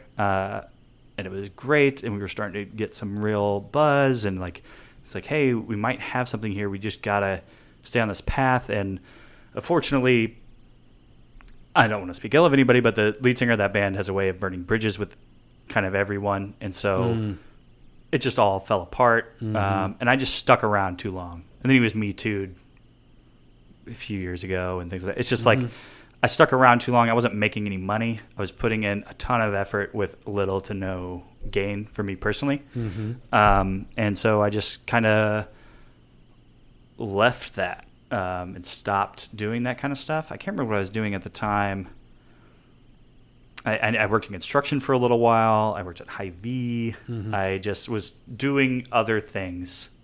It's hard, though, and that's what we were talking about off air. I just don't see how someone goes into managing or being an agent, for that matter, where you do it because, first of all, because you like the human being, you like the artist, maybe it's a friend, maybe it's a family member. So you do it because you want to do it, right? Yeah. The whole purpose I've ever done any booking or managing is because I really love the band. It's like something I really like, and all I want to do is help get them out to more people. Sure. And I know plenty of managers just that way. Yeah. But the reality is, you need to be working full time to do that. Yep. But you aren't getting the compensation because probably the artist isn't getting the compensation to take care of you, to pay for your rent. Yeah. So how do you kind of move from getting into that game to being able to make that a sustainable career? That's what I really would like to know. And it took it, and all of this becomes a blur because I was so not. I didn't have any of my shit together. I may seem like, when you see me at Record Bar and Lemonade, you may be like, wow, this guy's really got all his shit together. Oh, totally. But for a long time, I did not have it together, and was like scraping by and relying on family to basically take care of me and help me through everything. And I'm extremely appreciative to them for that, because I wasn't getting it done. And it became a thing where you got to get a real job. You got to do something else, So I did that for a while. And then I started kind of Atticus. What's up? Hey, Carlos. And then I can't remember exactly what started getting me back in. I started going to middle of the map, started happening, and I started popping up at more local shows and things like that. Stuff at Record Bar and Riot Room and places like that, and middle of the map and things. Original Record Bar. Yes, original Record Bar. And, I still, people remember me from booking Mime Game stuff and things like that. So, Steve at Record Bar knew who I was and things like that. But I wanted to start, I was working a part-time job in events. And I figured this would be a good way to get around people and around event stuff, because that's what I wanted to do. Mm-hmm. But the pay was very low. But we would do events at Bartle Hall, Sporting Kansas City, Children's Mercy Park at the time, Power and Light. We would be the security staff or the event staff for all of these events, and it would get me places closer to things. And I figured that would be a good way to start getting me back into that stuff and kind of learn a different skill set in that. And it was around that time I was going to a lot of local shows and stuff, and I ended up seeing this band Pink Royal, and I was like, wow, they are interesting. Yeah. And they were they were all still in Lawrence at the time, and we just had started a dialogue or something, and I think I had even talked to Steve's other band, Forrester, which is an instrumental band before this. And that might have been still when I was with Mime Game, maybe. I don't know. Everything is a blur at this point. Okay. But I basically said that, and I was talking to Duncan Burnett at the time, too, because Duncan played drums in Mime Game. As well as, is that right? Yeah, as well as Chris Bradley, who now does sound and monitors at Knuckleheads, was also in that band. And I was talking to Duncan, and he was like, yeah, man, I'm working on my solo rap stuff, blah, blah, blah, blah, blah. And I'm like, well, I'm basically not getting back into management at all unless Pink Royal is like, we'll take you. So worked with Pink Royal for a while. We did pretty well. I feel like we were able to do some things that were super interesting. The music was really good. And we were able to be on the Crossroads stage at Middle of the Map, opening for Manchester Orchestra. Yeah, it's huge. So we were able to do some good things, and I basically was like, hey, I know the people here in town that you need to know. You guys are coming from Lawrence, let me help. And that's kind of what we did. And I, wasn't making a ton of money, but it was basically just another member of the band. We were getting the even split, and there was a portion of it that would go to the band fund and things like that. We did some stuff at South by and things like that. And we did that with Mime Game as well. But I started working with, that's when Dylan Guthrie, I think, had left the band and was starting kind of doing his thing. Dylan Guthrie and the Good Time Guys. I was agent for him, and briefly was going to agent for Via Luna as well, the great instrumental band out of here. We were just talking about them. Yeah. And I got them a show or two. But they really didn't need much of my help. They kind of had their own, the instrumental world has its own, underground booking, and they all know where to go and do. Most things I could do is be like, hey, I got you on the show opening. Gotcha. Locally for, a touring instrumental band or something. Gotcha. And it started to be, I had just left working that events job. Because Record Bar was opening, and I had helped move Steve. It was me, Steve, and oh god, the name is escaping me now. He was in the Pines.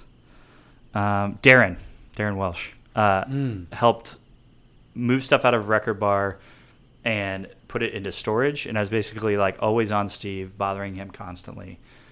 I want to work for you. I want to work for you. I want to work for you. I've had experience in ticket taking and this. I booked shows with you before. I want to work for you if it's a tour guy, whatever. And just kept pestering him every week, basically when they didn't have a place after the old place closed. And he was finally like, yeah, we got a place and we're going to open it. And I started working there a little bit while still working at the events thing. And then I was still doing Pink Royal stuff. And then it just became, Record Bar just started like taking over. It just like took over everything that was going on. Like I noticed in my emails, I wasn't getting any emails for the band because I wasn't sending any out. And This I was is into getting the new space. Sorry, yeah, Chris. into the new Okay, space. Yeah, got you. and I wasn't getting any emails about the band because I wasn't taking the time to send them out because I was too focused on Record Bar. Sure. So at that point, I kind of made the decision that I was just going to focus on the production management job at Record Bar, which I got in 6 or 7 months of being there. Wow. Persistence. Yeah. And I just knew people, and I knew the bands and stuff that were in town. And I just made the decision, is like, I think it's time I step away from management and booking and just focus on this part. And I feel like I'll be able to help more people in this city and do a better job of it than like almost like half-assing the manager booking side. I hear you. know? No, I hear you. I think you're a big advocate for, again, across all genres, all different types of artists, things Yeah. like that. And again, we're not even talking about music. Just we've already talked about comedy and improv and theater and cultural events like that. I think that does speak to, your desire to want to get involved, find your role there, and then to see what you could offer. Yeah. And take it up. Yeah. That was a big change for you. I mean, really kind of Yeah. like, I'm going whole hog into this Yeah. and going to try to like take some of the skill sets of things. Was that an easy decision or just like No, building towards that? No, I didn't feel like it was an easy decision. I felt it just sucked. I was like, I feel like I'm not doing the job I should be doing, for you guys. So I felt like I was letting them down, Yeah. So it was an easy decision, but it's also like once I started really going full force into Record Bar, I noticed I was like, well, shit, now I have all of these. I have way more contacts than I did before. I should have kept doing it, just written it out, and we could have done some more stuff. But it's just, you only have so much time, and it's like you don't want to spread yourself too thin. Spreading yourself too thin is something that can really hinder whatever you're trying to do. That's what we thought, though, too, as a label. I'm just thinking about being a manager, trying to manage more than one artist. Same difference as a label, trying to work with one artist, and in some ways be a manager. It's like if you can't give your all to that person, you've got time commitments, you got family, you got other things. Yeah. You want them to have someone that can really, do everything they need to have done, but you also got to get compensated. Yeah. And that doesn't always happen for new artists or even artists who've been performing for 20 years. Yeah. Yeah, for sure. Let's talk a little bit, just a couple more things on that front. Yeah. So when the pandemic happened, there wasn't an official date. That obviously caused work at Record Bar to go away overnight for yourself, for Steve, for Sean, for the whole crew. Yeah. What was that conversation like leading into partnering with Voltaire and Lemonade Park? Was that something you were like, I want to be involved in this conversation? Well, so it was, it's 5 years this year that I've been at Record Bar as production manager. Wow. And it's, it was just something that for long periods of COVID, like Steve and Sean and I weren't really talking. There wasn't a bunch to talk about. Besides, we don't know. Yeah. And then I would just text Steve every once in a while and be like, hey, what's going on? And he would text me, how you holding up? Like those things. Mm-hmm. And everybody was furloughed. Just assuming. There was no furlough. There's just unemployment. Gotcha. Yeah. Laid off. Yeah. Canned. Which was true with every venue. Right. And in theater, et cetera, et cetera. Yeah. So he just had mentioned to me, we may do this thing called Lemonade Park with Voltaire. And the way I hear it is that Wes reached out to Steve and was like, hey, I have this parking lot and they're allowing these kind of things to go on now. Maybe we do something. Maybe we make it a venue out here. Mm-hmm. And I think Steve's reaction was like, you're fucking crazy, man. Yeah. Like, there's no way that's going to work. Yeah. But then things started to come together. And even I was real skeptical on exactly what was going on because I didn't have full knowledge until I started seeing pictures of them working on it. And I was like, it's clicking now. I get what's happening. Mm-hmm. yeah, it was just a like, how do we get people back to work? How do we get musicians back to work while making it safe for people and make sure tables are spaced out and things like this, and make it also, frankly, helpful to Voltaire, because as a restaurant during COVID, Right. like you can only seat so many people in the actual restaurant because you have to space things out, and having stuff outdoors that'll help. Full capacity is more than 70 was like the limited capacity. Voltaire's not that big, is I'm it? not sure Oh. what the limited capacity was. It's probably 50-ish. Okay. Okay. Something like that. But yeah, I mean, it's limited, and you can only, when you're used to putting out this many covers a night, and it's just not happening because of COVID. It's like that's a pretty big strain. And Wes also has to think about, he had the Golden Ox as well, so it's like gotta figure out a way to make something work here that is beneficial to everyone. Sure. And so we started headlong into that July of last year. Mm-hmm. It's about a year. Mm-hmm. Since we've been doing that. It's August now, but yeah, it's been wild to notice that here in Kansas City we are doing more for the community, the music community, than like LA and Nashville and like these places are doing for we're doing for theirs. Like people were just telling me there's nothing like this there. Yeah. And granted, those are bigger cities, and so the numbers were way higher, and so it was harder for them to like make something work. But it's just kind of, I don't know. It felt really good to be a part of something like that to And get everything especially back going.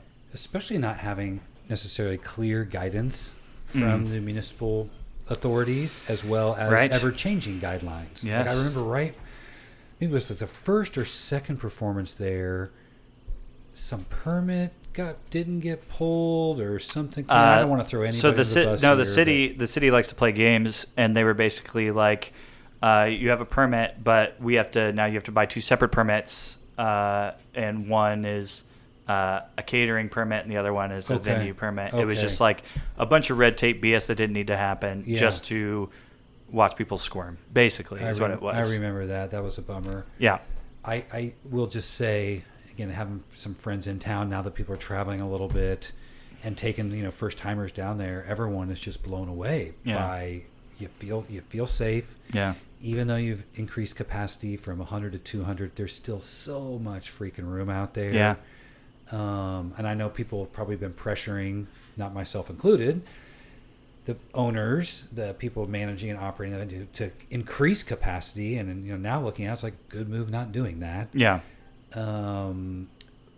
You really just threw a lifeline to a lot of people last year, like you mentioned, the staff from the venues themselves, and Voltaire, the artists who have a need to create and perform in front of other people, and get some revenue as well. Yeah. And then for the audience, it just needed something, anything. I'm not saying I would just watch anybody play, but seriously, at that time, just to be out and enjoy someone strumming a guitar, I'm willing to pay some money for that safely. Yeah.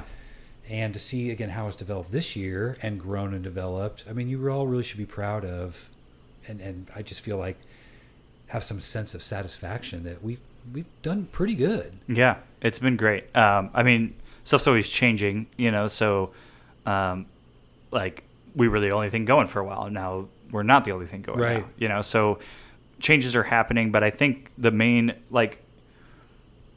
goal, at least for the record bar end and the mini bar and that side of it, like Steve and I and Sean too, is like all I feel like that we want to do is to be the most respected place to go. Like the artists are excited to be there, the crews are excited to come, like touring acts are excited to be there. Yeah. Like we just want to be the spot that is spoken very highly of. Sure. And we seem to carry that, but I want it to be, I want it to be more. I want it to be like how you always see crew members wearing 930 Club t-shirts. I want crew members to be showing up in other cities wearing Record Bar t-shirts, Yeah. or they are wearing the Metro, from Chicago or like places like that. Yeah. Like I just want it to be like a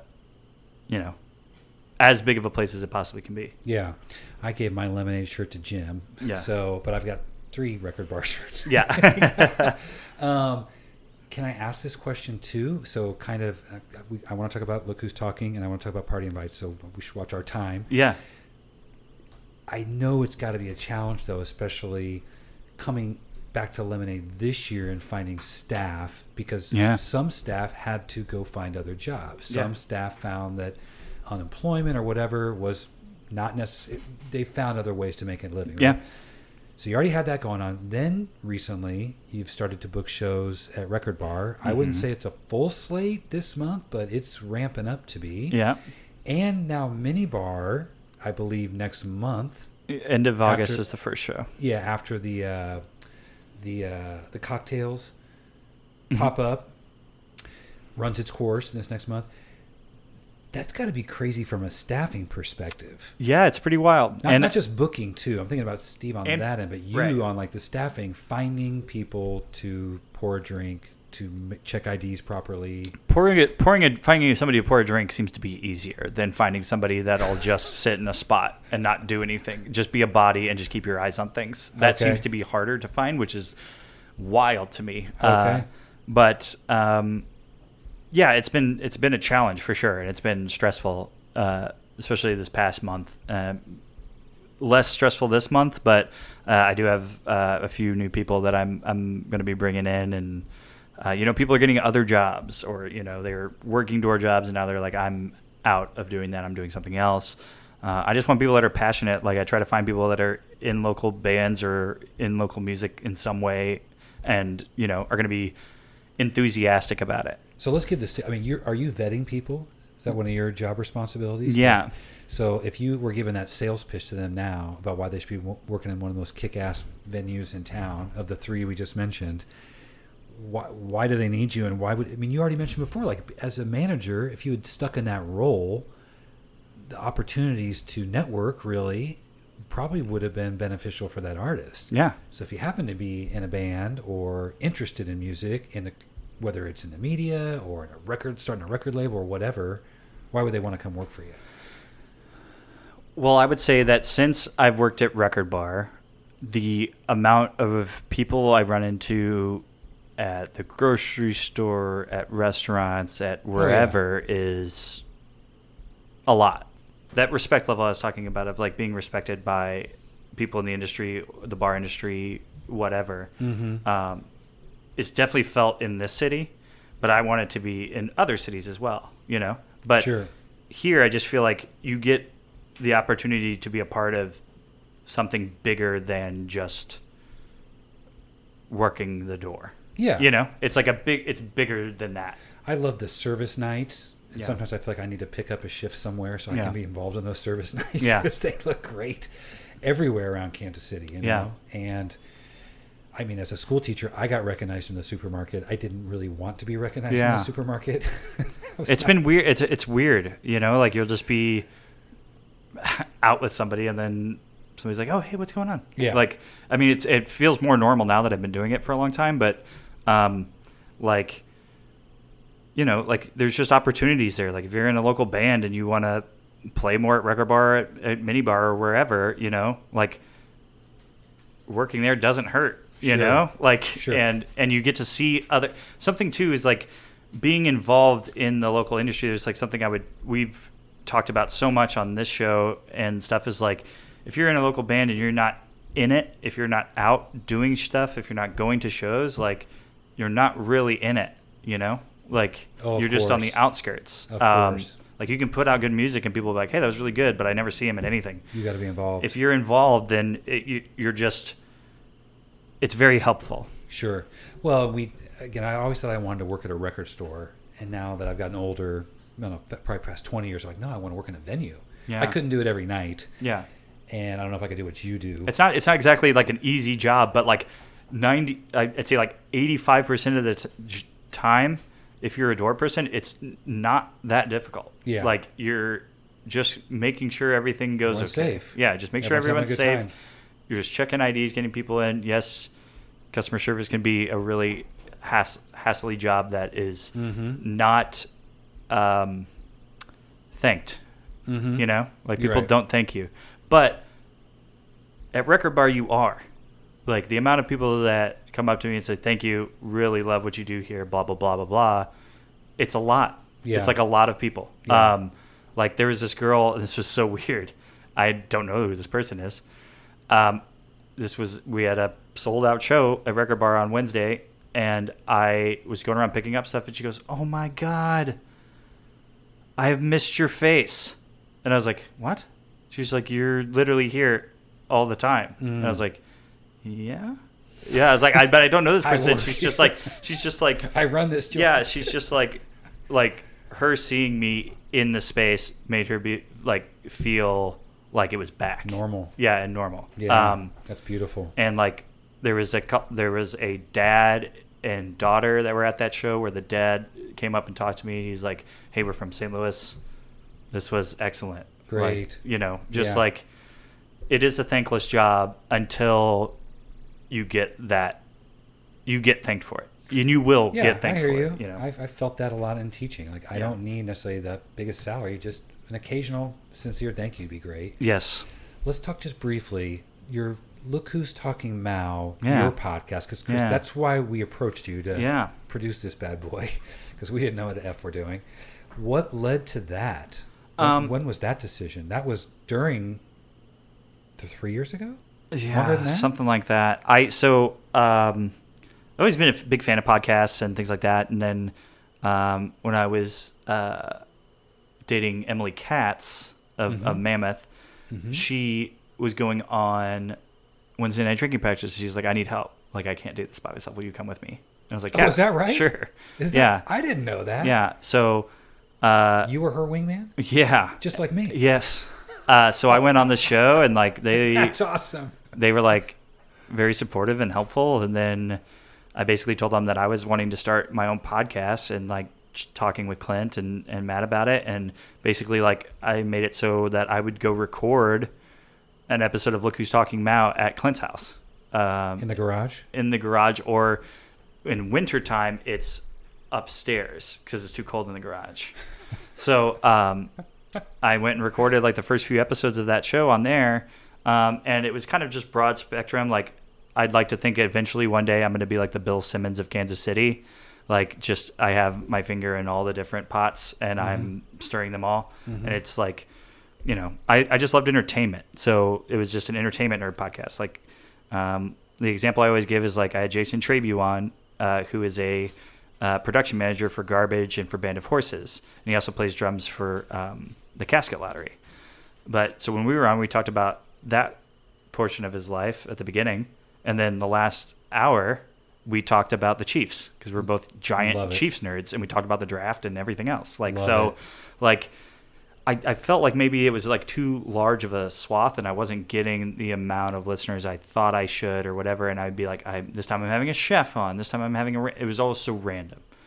And I felt like when I would start, I liked it. yeah, I liked it. we'd start, you know, I felt like if on that Jason Tribute one, it would be going great and we'd have great probably listenership and they would drop off once we got to the Chiefs part, you know, but Or vice versa. I had Carrington Harrison on from 610 Sports. I've Yeah. had, you know, I've had a lot of people on. But then like pandemic happens, I'm like just zapped creatively completely.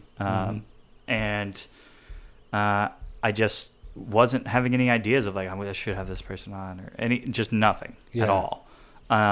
And I ended up doing one with Megaran, which I think So is was my that your last last one. one? I think so. That was Zoom. Yeah, and we did it over Zoom during the pandemic. That's my last one that I've done. But For Blacklight Animals? no, it was Megaran. Okay. Blacklight was before Okay. that. And I just, you know, it was just a lot, and I wanted to. I didn't feel like I was getting out as much as I should, and I probably should have just stayed consistent with it. But because I had taken such a long break, and because COVID and everything was so uncertain what was going to be happening with the venues, I kind of wanted to start a new thing, Okay, that's our transition. and that's our transition. But it's also because we roped you into doing this, I think, a little bit. Yeah. It's taking up some of your time. Well, that was, yeah, I guess that's true. Yeah. But Yeah, Patty you had invited- started okay, doing that. we'll Party scratch Invite that. was after. Fuck that. Scratch that. So it's on hiatus. Should we put it that way? It's Is on it hiatus. permanently? It'll come back. It'll definitely be back in some shape or form. Okay. It might be slightly different than what I was doing before, but it'll be back at some point. Okay. And I know that most people are like, "Oh, well, you haven't done it in blah blah blah months. That's dead." And I'm like, "It's not. I could it's just not. scrap it and just do something else." Yes, Party Invite is what kind of really I put my focus into on that podcasting front. Is like part of something that I would do on the show is I would do like a monthly gaming podcast episode of Look Who's Talking Mao. Each month I'd have people on. We'd talk about the recent releases or whatever, or the games that are coming out this month. And just in the pandemic, I was just seeing like a lot of people are getting into streaming. They're getting computers and doing all this. And I was like, I am seeing how these shows I love that were on YouTube and stuff that were just like they were in a studio and it's like, oh, you could never do that, right? In the pandemic, they were all just recording from home. Yeah. And like I started looking into it and figuring out how I could do it. And I reached out to my good friend Thomas Egan, who I've done podcasts many times before with. We had our own podcast called the BOG podcast for a little bit, Brotherhood of Gamers podcast that was short-lived. But Look Who's Talking Mao? this is way pre, yeah. Okay. I think he mentioned that when I met him. Yeah, and then we started trying to get other people involved that were in this Facebook group, this gaming Facebook group on Facebook. So we got Carlos Gomez, currently staying in my guest bedroom. Hi, Carlos. And What's up, Carlos? and Debbie Hill came on board, and we were just, we just wanted to have different people's, perspectives, and like something we were seeing that wasn't super prevalent at the time, and now is more prevalent, was just there wasn't a lot of people of different nationalities or people of color on podcasts or getting their voice out. Yeah. So we wanted to make sure we were doing that. We haven't had a ton of guests on lately, but we're going to get back to that stuff soon. But we have a great Facebook group. We have just search Party Invite in groups. There's like 606 members in there right now. It's a lot. We have a weekly podcast that can be found on YouTube or whatever your podcast listening service you want is. We also have What day is that released? so normally it's on Mondays, but we've also been doing it if it's like really recent news and it needs to be a quick turnaround. We record on Thursdays and they'll be up on Friday morning. Okay, that's when I'm usually catching Friday mornings Yeah. for whatever reason. Okay. Yeah. And we're gonna start doing those live on Twitch. We have a Twitch Party Invite show. We do a great thing Thomas runs called the Brunch Special on Saturdays and Sundays. It's real cozy games, like real chilled out. Just come hang out and watch us play whatever this is. Seeing that blows me away. Yeah. That's my son is seriously online most of the day. Yeah. Watching. I mean, he's playing himself. Yeah. A lot of it is watching other people play, and then Yeah. they're running commentary, or whatever. Right. Exactly. I'm Yeah. like, dude, what are you doing? Yeah. He's into it. Yeah. I want to make sure he gets his fresh air and gets out and socializes. But I'm Yeah. like, I like to watch the Chiefs, so mindless gladiators crushing each other. Right. Exactly. That looks a lot safer than what I'm doing. Yeah. We have that. We have the website, partyinvite.games. Partyinvite.games. That's what it is. And on there you can find, Carlos has a great blog on there.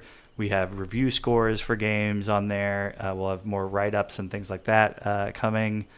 What can Just people do a do to lot. support you? Like, just simply follow you or subscribe, like, Yes. share? Yeah. What- We in had what a order. We had a Patreon for a little bit, and we kind of shut that down until we could really figure out exactly how to make it better for the people that do follow us. Okay. But yeah, on the Discord, we have a Discord Party Invite. Just go follow us and engage in conversation. That's all we want, is like it to be if you love games and you want to have conversations about it, come hang, and we're not gonna, as long as you don't offend a bunch of people, Yeah. like we're gonna be fine, Yeah. Just like if we can all have conversations and everybody's voice is heard, Yeah. like that's all we want. We just want to have a strong gaming community and bring content to people that they might not have seen or heard. Right. All games. Yeah, it's all games. Any type? Any type. Like, Okay. there's people that post about board games and stuff in the group, or D&D, or but yeah, mostly video games. Mostly but video there's games. there's other stuff in there as well. Console versus like PC, whatever. all the above. All of them. And I'm just not a gamer, so I usually just kind of follow stuff that sometimes you'll put on about like esports, stuff like that. Yeah. Or some what is it, like the Hard Times? You Yeah, guys so putting the on Hard there? Times has a thing called the Hard Drive, which Okay. is mostly, it's the Hard Times but for video games, so it's like the same kind of jokes and really funny stuff, but it's just about video games specifically. I think you guys should start you all seem like some bunch of wisecrackers. I think you should start your own like contribution either to them or your own yeah. version of that, where you basically parody a news event about something, right? Yeah. Related to video games. Yeah, the people that write for the Hard Times and Hard Drive are very good. So Yeah. I don't know if I'm Don't on sell that yourself level. short, man. I read some pretty good banner on there. Yeah.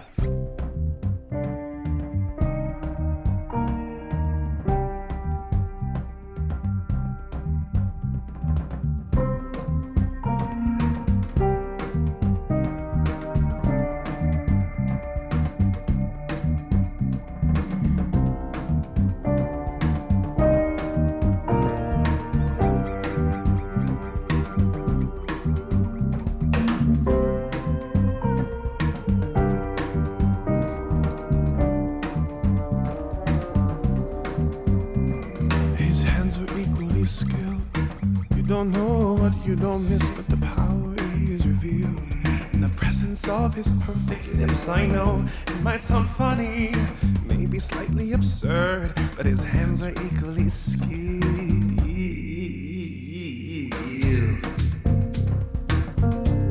What's going on? Welcome back to Center Cuts. We are still here with Chris Mowry. Chris, you doing okay? Yeah, I'm doing great. And I'm glad we did this. Yeah. Kind of a little not last minute, but just changed, and we decided to give this a shot. We learned a little bit about Chris' life growing up here and in St. Louis, about his family. Talked a little bit about schooling here versus in St. Louis, college experiences, some early music experiences. Had no idea, Chris, you were involved in choir, musicals. I want to do like a whole. We need to go down that wormhole another time. And then talked about you getting into some early like booking experiences, managing, moving on to working at Record Bar as well as Lemonade Park, your podcast, and it sounds like a busy guy, man. Party Invite, dude. Did you realize you did Yeah. all that shit already in your life? Yeah, it's kind of weird.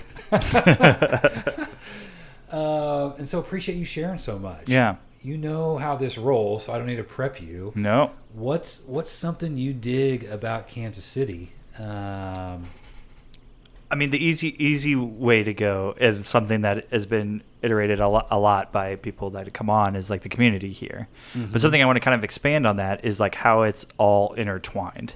It's not just the music community. It's like the service industry is Right. like heavily tied into a music venue, like from the bar staff to the food to all that. You just start meeting people that they're all on the periphery and just involved and around, and you just start building relationships with people that you wouldn't have thought that because you're at Record Bar you would meet, I don't know, Chris Elbow or something like that. You know what I mean? Sure. You start making connections with people throughout the city just from being involved in one place. Like that's something at like Record Bar I just never thought. Like I've had like heroes of mine play there, and then like meet people that I like really respect around town and be like, oh wow, it's just all so intertwined, and I just love something that I feel like St. Louis misses and Kansas City gets is like how just blended all together we are. Like in Kansas City, it's like it's all different types of people, like all together. In St. Louis, it's more separated. It's more like suburbs kind of stay in the suburbs. The city's different. It just doesn't blend as much as I feel like Kansas City does. I mean, think about that. How often you've gone to a performance and either before or after the performance, you've had a bite to eat Yeah. or perhaps a drink or a cup Yeah. of coffee or dessert somewhere. Yeah. So, I do think music's the common denominator. Yeah. Where pretty much everybody likes some kind of music, Right. whether it's church music and gospel music or country music or speed metal. And so you're going to find people, like-minded people, who I think just enjoy life. Yeah. Right? They like getting out. Yeah. They want to go be around other people. And I'm sure that's especially been maybe noticeable, I won't say coming out of the pandemic, but you just see how so many businesses and people who work there and support them have joined together. Yeah, to help each other out. Like, for example, this is, and I forget this person's name, so I'm just gonna loosely talk about them. But a person that I would see at all the punk shows at Record Bar, who I would also sometimes see when I worked events at Sporting Park because he's in the Cauldron. Oh. Was also at Journey Pro this weekend, Journey Pro Wrestling. Oh, is that right? And I didn't know he was a wrestling fan. So this person is at all these different events, kind of tying them all together. Mm-hmm. And it's like an interesting thing. It's like, oh, I know you from blah, blah, blah. I work at Record Bar. Oh, you work at Record Bar, blah, blah, blah. Like, it's just the way that everything mixes together here is really satisfying and great to me. Right. Well, and I think you start to find situations where you develop relationships with people who you see out. Yeah. And you'll be introducing to someone else. Like, how do you two know each other? I see you at Record Bar all the time. Or whatever. I see you at Corvino's all the time. At a restaurant or something like that. Right. We just happen to be crossing paths because we have a similar taste. Right. Do you feel like, again, we've talked about St. Louis and your travels to other cities. Do you feel like that's something unique to Kansas City or just different about Kansas City? Or maybe just know it better because you've been here? Yeah, it's probably because I've just been here and I'm like more embedded in it. But I'm sure because, like I said, music venues are a service industry. Yeah. It's just a different thing. It's like a slightly different. There's like production and all that kind of stuff that goes along with it. Mm-hmm. But they were also intertwined. I'm sure it's the same in other cities. It's just like something I noticed of like how people mingled, and it's probably different in St. Louis now. I haven't been there in a long time. Right. But like the way that people mingle or interact is different. Mm-hmm. That was maybe a month ago. The Black Creatures had an event with a streetcar, and I was freaking so hungry. I was like, I love to cook. I'm like, I got to get some food. So I went over to Parlor. Yeah. Ended up running into one of my students who was working at the Tennessee Chicken Place. Yep. Next thing I hear someone calling my name a couple times. Thought I was hearing things. Yeah. It was you and Devin. Yeah. 2 minutes later, Calvin comes up, taps you on the shoulder. Yeah. 2 minutes later, another artist, Jake Wells, walks in, starts talking. Yeah. On my way out, and it was just like, wait a minute. I've been in this place for like 45 minutes. I never come out here. Yeah. And I do think part of it's just people are just nice. Yeah. Like, maybe if I were living in a big city like Tokyo, or I haven't lived in New York, but there's just so many people. I don't think those kind of encounters happen. You probably do recognize that same person on the train. Yeah. But you don't. It's not normal. Yeah, to go talk and to we that are, person. and as much as you joke, hello, big city, yeah. Oh, yeah. Like we're small town. Like That's true. we're not that big. So like, if you That's true. meet somebody, the chances are you might see them again somewhere, or What about if you lived? I see a lot of stuff happening north of the river these days. Yeah. Again, you were in Park Hill. Yeah. But growing up in Johnson County, and I guess what my grandfather considered southern Kansas City to Hunter Terrace, I wonder if it's the same out there, though. It's not like something Out I there. would. It's Yeah. 10 minutes away from here. But Up north, like I remember like going to a couple bars up there in like the Zona Rosa area and things like that, and just seeing the same people that I went to high school with and being like, this is where you hang? yeah. Like, Yeah. this is it? But it could be that way, again, like in Olathe or in... Right. Yeah.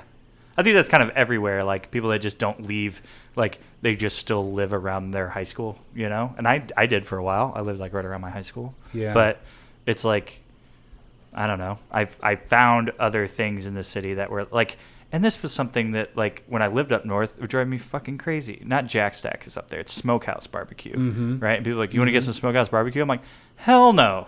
I'm going to drive the 20 minutes and go get real good barbecue. Right. I'm not going to get the Northland version. I'm going to get LCs. I'm going to drive the 20 minutes to go get LCs. I'm going to drive the 20 minutes to get Gates. I live in Yeah. Kansas City. Yeah. I'm not going to just take a meh barbecue spot. I'm going to go get the real deal. Get the good. Well, we asked Skylar that question last episode. I think she had her cousin coming in town. I know you said you had your sister-in-laws. I met Yeah. them. If there was a typical day, maybe not a visitor coming in town, but what's like your day in Kansas City? Or if it's you and Devin, like if you want to get out and do stuff, what would be like where we live, LC's is a go-to because it's not very far. okay. Also, I like to take people to the Bellinopoli, Oh, yeah. Italian place right over here in Brookside. absolutely. It's amazing. I think it's for us, it's like the simplest food at the right price. Yeah. And I don't need like bells and whistles. It's every time I come out of there satisfied. Yeah, we it love just, that also place. just depends on what they want to do. Like I always ask the people, like what do you like? What are you into? Like what do you want to go do? All right, screw the tourists. Yeah. Friends, anything else you would do if you could like just have the laziest day or the perfect day in Kansas City? Hey, I'm not putting you on the spot either. I'd take him to a show. Okay. Like this is what Casey's like. Any other venues you want to champion? Besides the ones I work for. Yeah. All of I've them?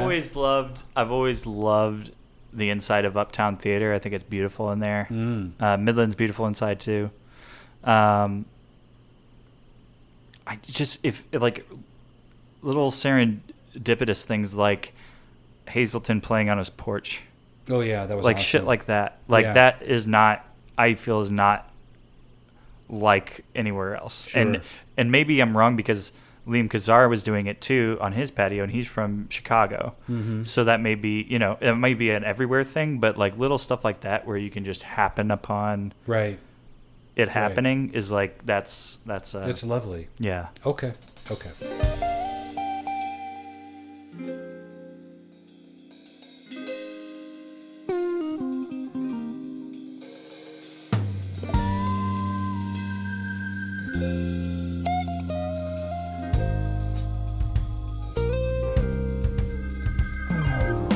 Strike up a conversation with a lonely waitress.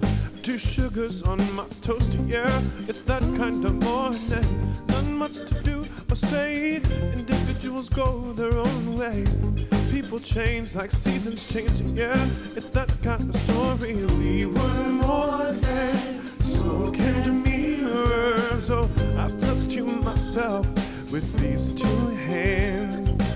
I can feel my heart beat loudly. Oh, I miss you myself with my wee heart. Now you see me, now you don't. How about something the music Gonna industry try can to do love you better again, I or needs to swear I improve? Yeah. I would say that artists need to be more involved and proactive in their own growth or in their own shows or whatever. If you are fine with just being a garage band that plays every once in a while and maybe you draw 50 to 100 people and that's all you want to do, that's fine. But if you have any aspirations of being more than that, like you have got to invest in that. And you have got to put yourself in places that'll get you seen and get you more in the consciousness of the community. Like go to shows at Lemonade Park, go to shows at Record Bar, go to shows wherever. Just go and like be available and meet the people that are running the shows or the other musicians or whoever and become more involved in it.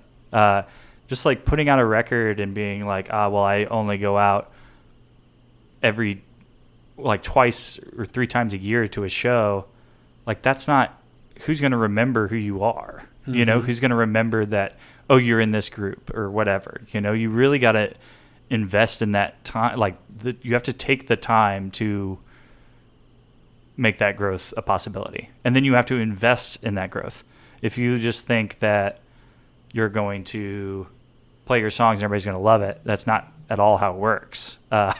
Like if you have aspirations of going further and you don't have a label behind you that's going to pay money for it, then you should pay for PR. And you should know that that's going to be about as much as your record cost you to make.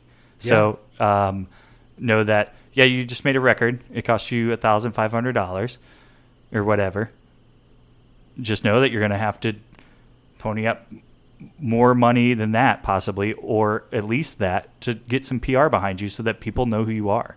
Or be very involved in your own social media. Sorry to Yeah, interrupt. yeah, for or sure. Your website so that people can Yeah. do your own PR, right? Yeah. Can I ask you, I don't know if I've ever thought about that. Do you have a lot of time to talk with artists when they're performing? I mean, I know they're there for sound check. I'm not suggesting you guys have like deep philosophical conversations or discuss chief strategy, but did they talk to you about things like, I mean, they talk to me get about this record out on the road, man. I want to take over the nation, man. I want to travel. I mean, they talk to me about stuff. There's like people that have talked to me about what they're doing professionally. And we have those conversations usually with people that I'm like more comfortable with, or that they feel more comfortable talking to me about that stuff. But yeah, I mean, I have conversations with people like that all the time. Like, I'm going to put out a single, and then maybe I'm going to do a couple shows to support it. And usually I just say, cool, man. And like, I don't put in my 2 or 3 cents, Okay. It's like, I'm just like, awesome. Sounds great. Like, I don't push them about what they're doing for PR or what they're doing for these things, because I don't manage them. But you've been on that side. Yeah. That's why I'm just curious, because you've been on that side and could probably, I'm not saying offer guidance, but you must be thinking to yourself, this person, this gal, this group, they seem to know what they're doing. Or these people, maybe I need to say something. Like, they're the only band locally in the past few years that I thought about being like, hey, I have advice that might help, was maybe Why God Why. Oh, I love it. But I only saw them once, but I freaking love they're that amazing. But they moved to Philly. Yeah. So is like, it Philly or New York? Is Philly? Philly Somewhere. or Pittsburgh. Okay. Pennsylvania. Let's call it that. I was at an album release show, which was phenomenal. Yeah. And like, that was kind of like the ones I thought maybe I could like be like, hey, maybe you guys should do that, maybe blah, blah, blah. But I mean, they were moving, and like, I wasn't in that headspace to be like, hey, I should give them advice about this. Yeah. But there's something else I want to kind of mention, because I've had this happen before, is if you do go to a venue, like, just act professionally, like, act like you've been there before. Even if you haven't, like, and you're nervous as hell and you don't know anything about what you're doing, just treat the staff nice and be professional about whatever it is you're doing. Because the sound guy's not just there to make you sound good. He's literally, if he's not there, you don't have a show. Just be kind to the staff, be nice, be professional, don't overrun your time, because that is important. Like, just be professional as possible, because if you do want this to be a thing that's important to you and you want this to go further, then you need to be professional. Like, you need to act like, guys, it's really important that we get on stage exactly when they asked us to. It's really important that we get off stage in a reasonable time. Like, I get that when people are up there and they're playing music, they just don't pay attention, but you got to. It's like part of the gig. Like, you've got to pay attention to how much time you have left, all those kind of things. Like, if you don't do that, then that sets everything back. It can seriously flub stuff up if there is a sound curfew, those kind of things. Just if you were playing in a professional setting and you were getting paid to play, be professional. Yeah. Be as professional as possible. Be nice. Be like punctual. Like, if sound check is at 5:30 and you're not going to be there at 5:30, maybe message someone at the venue and be like, hey, sorry, we're running late. We're going to be there at 6. Don't just have the staff waiting around till 6, not knowing what's going on. Yeah. Like, just be a little more, if this is really what you want to do, and it's not just a hobby side thing, just be more professional about it. Well, and it's not a house show. Right. I guess that's the way I approach it, and maybe that's just being an old-fashioned school teacher. Yeah. Is I guess I'm always, like you said, on the periphery sometimes, being aware, even though I'm thinking about the show if it's one of our own artists and we've set it up. But I'm like, how often the artist comes out and doesn't acknowledge either the audience or the venue or the staff. And I get it, you know, you're a rock star or whatever, and you want to.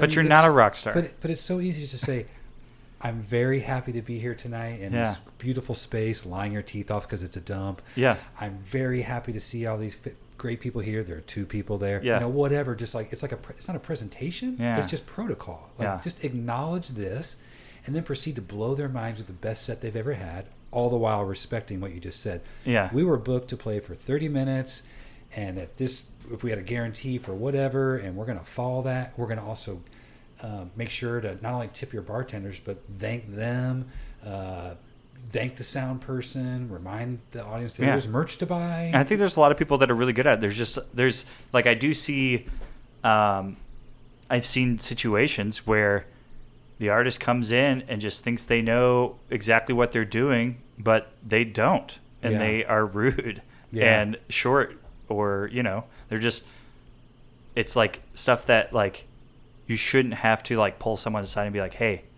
this is not how you do this. But sometimes like I've had to like somebody from the band has been like, I'm really sorry. And then they have that person reach out to me, and I've had to talk to them before and be like, hey, like, they're like, oh my God, I'm so sorry. I didn't realize I was doing any of that. And it's like, well, like you have to pay attention to the way you interact with people and how you know, like this is. Yeah. You ever thought about having like a professional space, an etiquette, 101 little mini handbook for your artist, just to like. No, I think that's going a little too far. Okay. But I mean, if anybody wants to reach out to me and ask, what they should be doing at stuff, that's fine. I will tell you. I just think, it's like some people just they get inside their head that like what I'm doing is the best thing you've ever heard. And every artist is like that, right? It's not just, whoever, Aaron young kids. A couple episodes ago. It's like, well, no, probably not. It's probably not the best thing we've ever heard. But, like, if you feel that way, then prove it and do it in a way that is like, professional. Yeah. Let's go back to that promotional point though one more time, because I just do think it's important. I'm curious. I can just fly on the wall while artists are there. Do you feel like most artists, 50% or more, their goal is to be, like a national artist, or they do it for a full-time career and they approach it that way? Or is it more, I just want to do this show once, a couple times a year, and have my friends come out and make a little bit of cash maybe? And I think people that are older don't have that. Like maybe they're a little jaded, and if they're doing like a band thing and they're like in their 30s, they're just like, well, if we do all right, it's fine.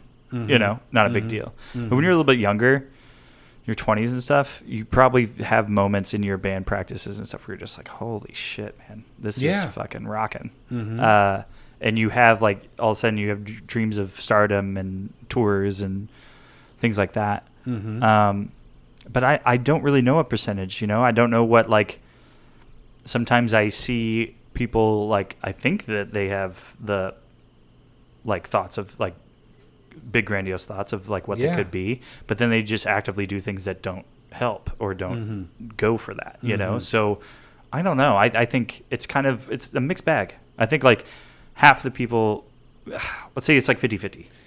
And the reason I'm asking that too is that when you then have I'm sorry to say a national act, but let's say at least a touring act roll through Kansas City, supported by, or maybe supporting a Kansas City artist, do you get like a different vibe from them? Like they're more professional, or they seem more committed, or I don't know, they're bringing the goods? I mean, people that are on the road and they're playing Record Bar, like they have some sort of clout because they wouldn't be playing at Record Bar. It's not going to be bunch of DIY kids or something, it's going to be, there's going to be somewhat of structure. They might have a tour manager with them. It might just be their sound guy is doing their tour management or, whatever. I don't know. They, like, most of the time people are pretty professional, but you also, like, there are tour managers and stuff that I hope to never ever see again because they were awful people. You keep a list? I don't keep a list. I just remember, and I'm like, oh God, yeah, this fucking guy.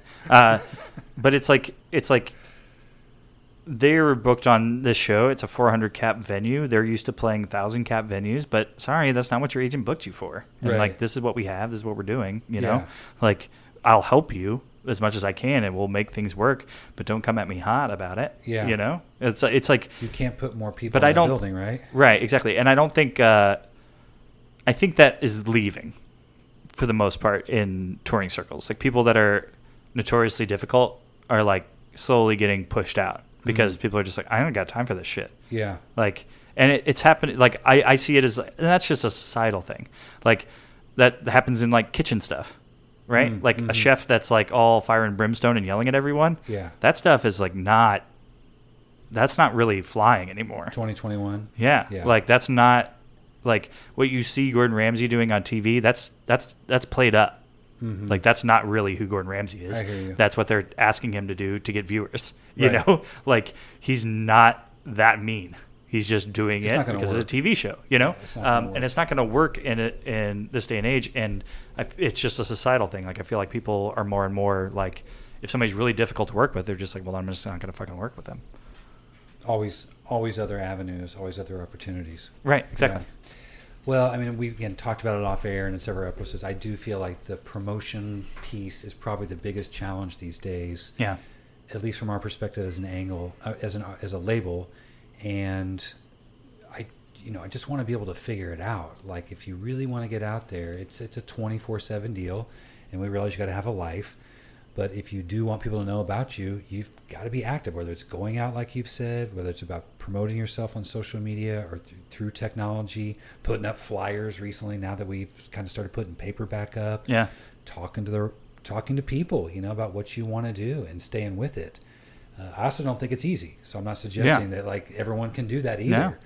But I guess I just wish there was a way to let some artists know, like, if you don't want to do that, then you're You're in the wrong game. unless you enjoy creating art. And Yeah, that's I mean, that's great. fine if you just That's if you, great. if that's what you want to do and you just want to create art and just have people watch the art and that's the extent of it and there's no other anything behind it. You don't want to have more people come to your shows, which is wouldn't understand that if that was your goal. But if you just want to play every once in a while for 50 people or whatever, sure, have fun. Right. But if you play at a place that's bigger, make sure that you're doing your part. I mean, everybody's on Yeah. the same team. Absolutely. Absolutely. Mr. Mallory, it's been a pleasure today. Appreciate you making this happen. I mean, we really seriously have no Center Cuts podcast without you. So Jim and I are both extremely grateful for your expertise. And I've said it several times, I just feel like we've grown as a team. Yeah. Kind of just feeding off each other a little bit with our guests. And I think we've had a good variety of guests this year. I'm excited to see Yeah. where we go this next rest of 2021. Thanks for letting us be safe in your home. Yeah. Really appreciate you, again, just getting to know you this past year. And of course, I'll see you this Saturday at Lemonade for the Black Creature Show. Yep, I'll be there. That'll be exciting. And really want to encourage you to continue on with Party Invite. I mean, I Yeah. know what it's like trying to start something new. Yeah, it's tough. And there are some growing pains and some speed bumps and some roller coaster highs and lows. Like, Oh, we yeah. had a great freaking day, and then the next day, like, what the hell am I That doing here? happened. Yep. Yep. I put a lot of time into this, and it's maybe not progressing the way I want it to, but I think you've got a good team. I Yeah. appreciate getting to hear your voice in that end, too. So, Kansas City, we are all still breathing here. Hope you are getting vaccinated and staying Do masked it. and safe, especially coming from some people involved that are out in the public eye. Yep. Stay safe, stay strong. Peace out.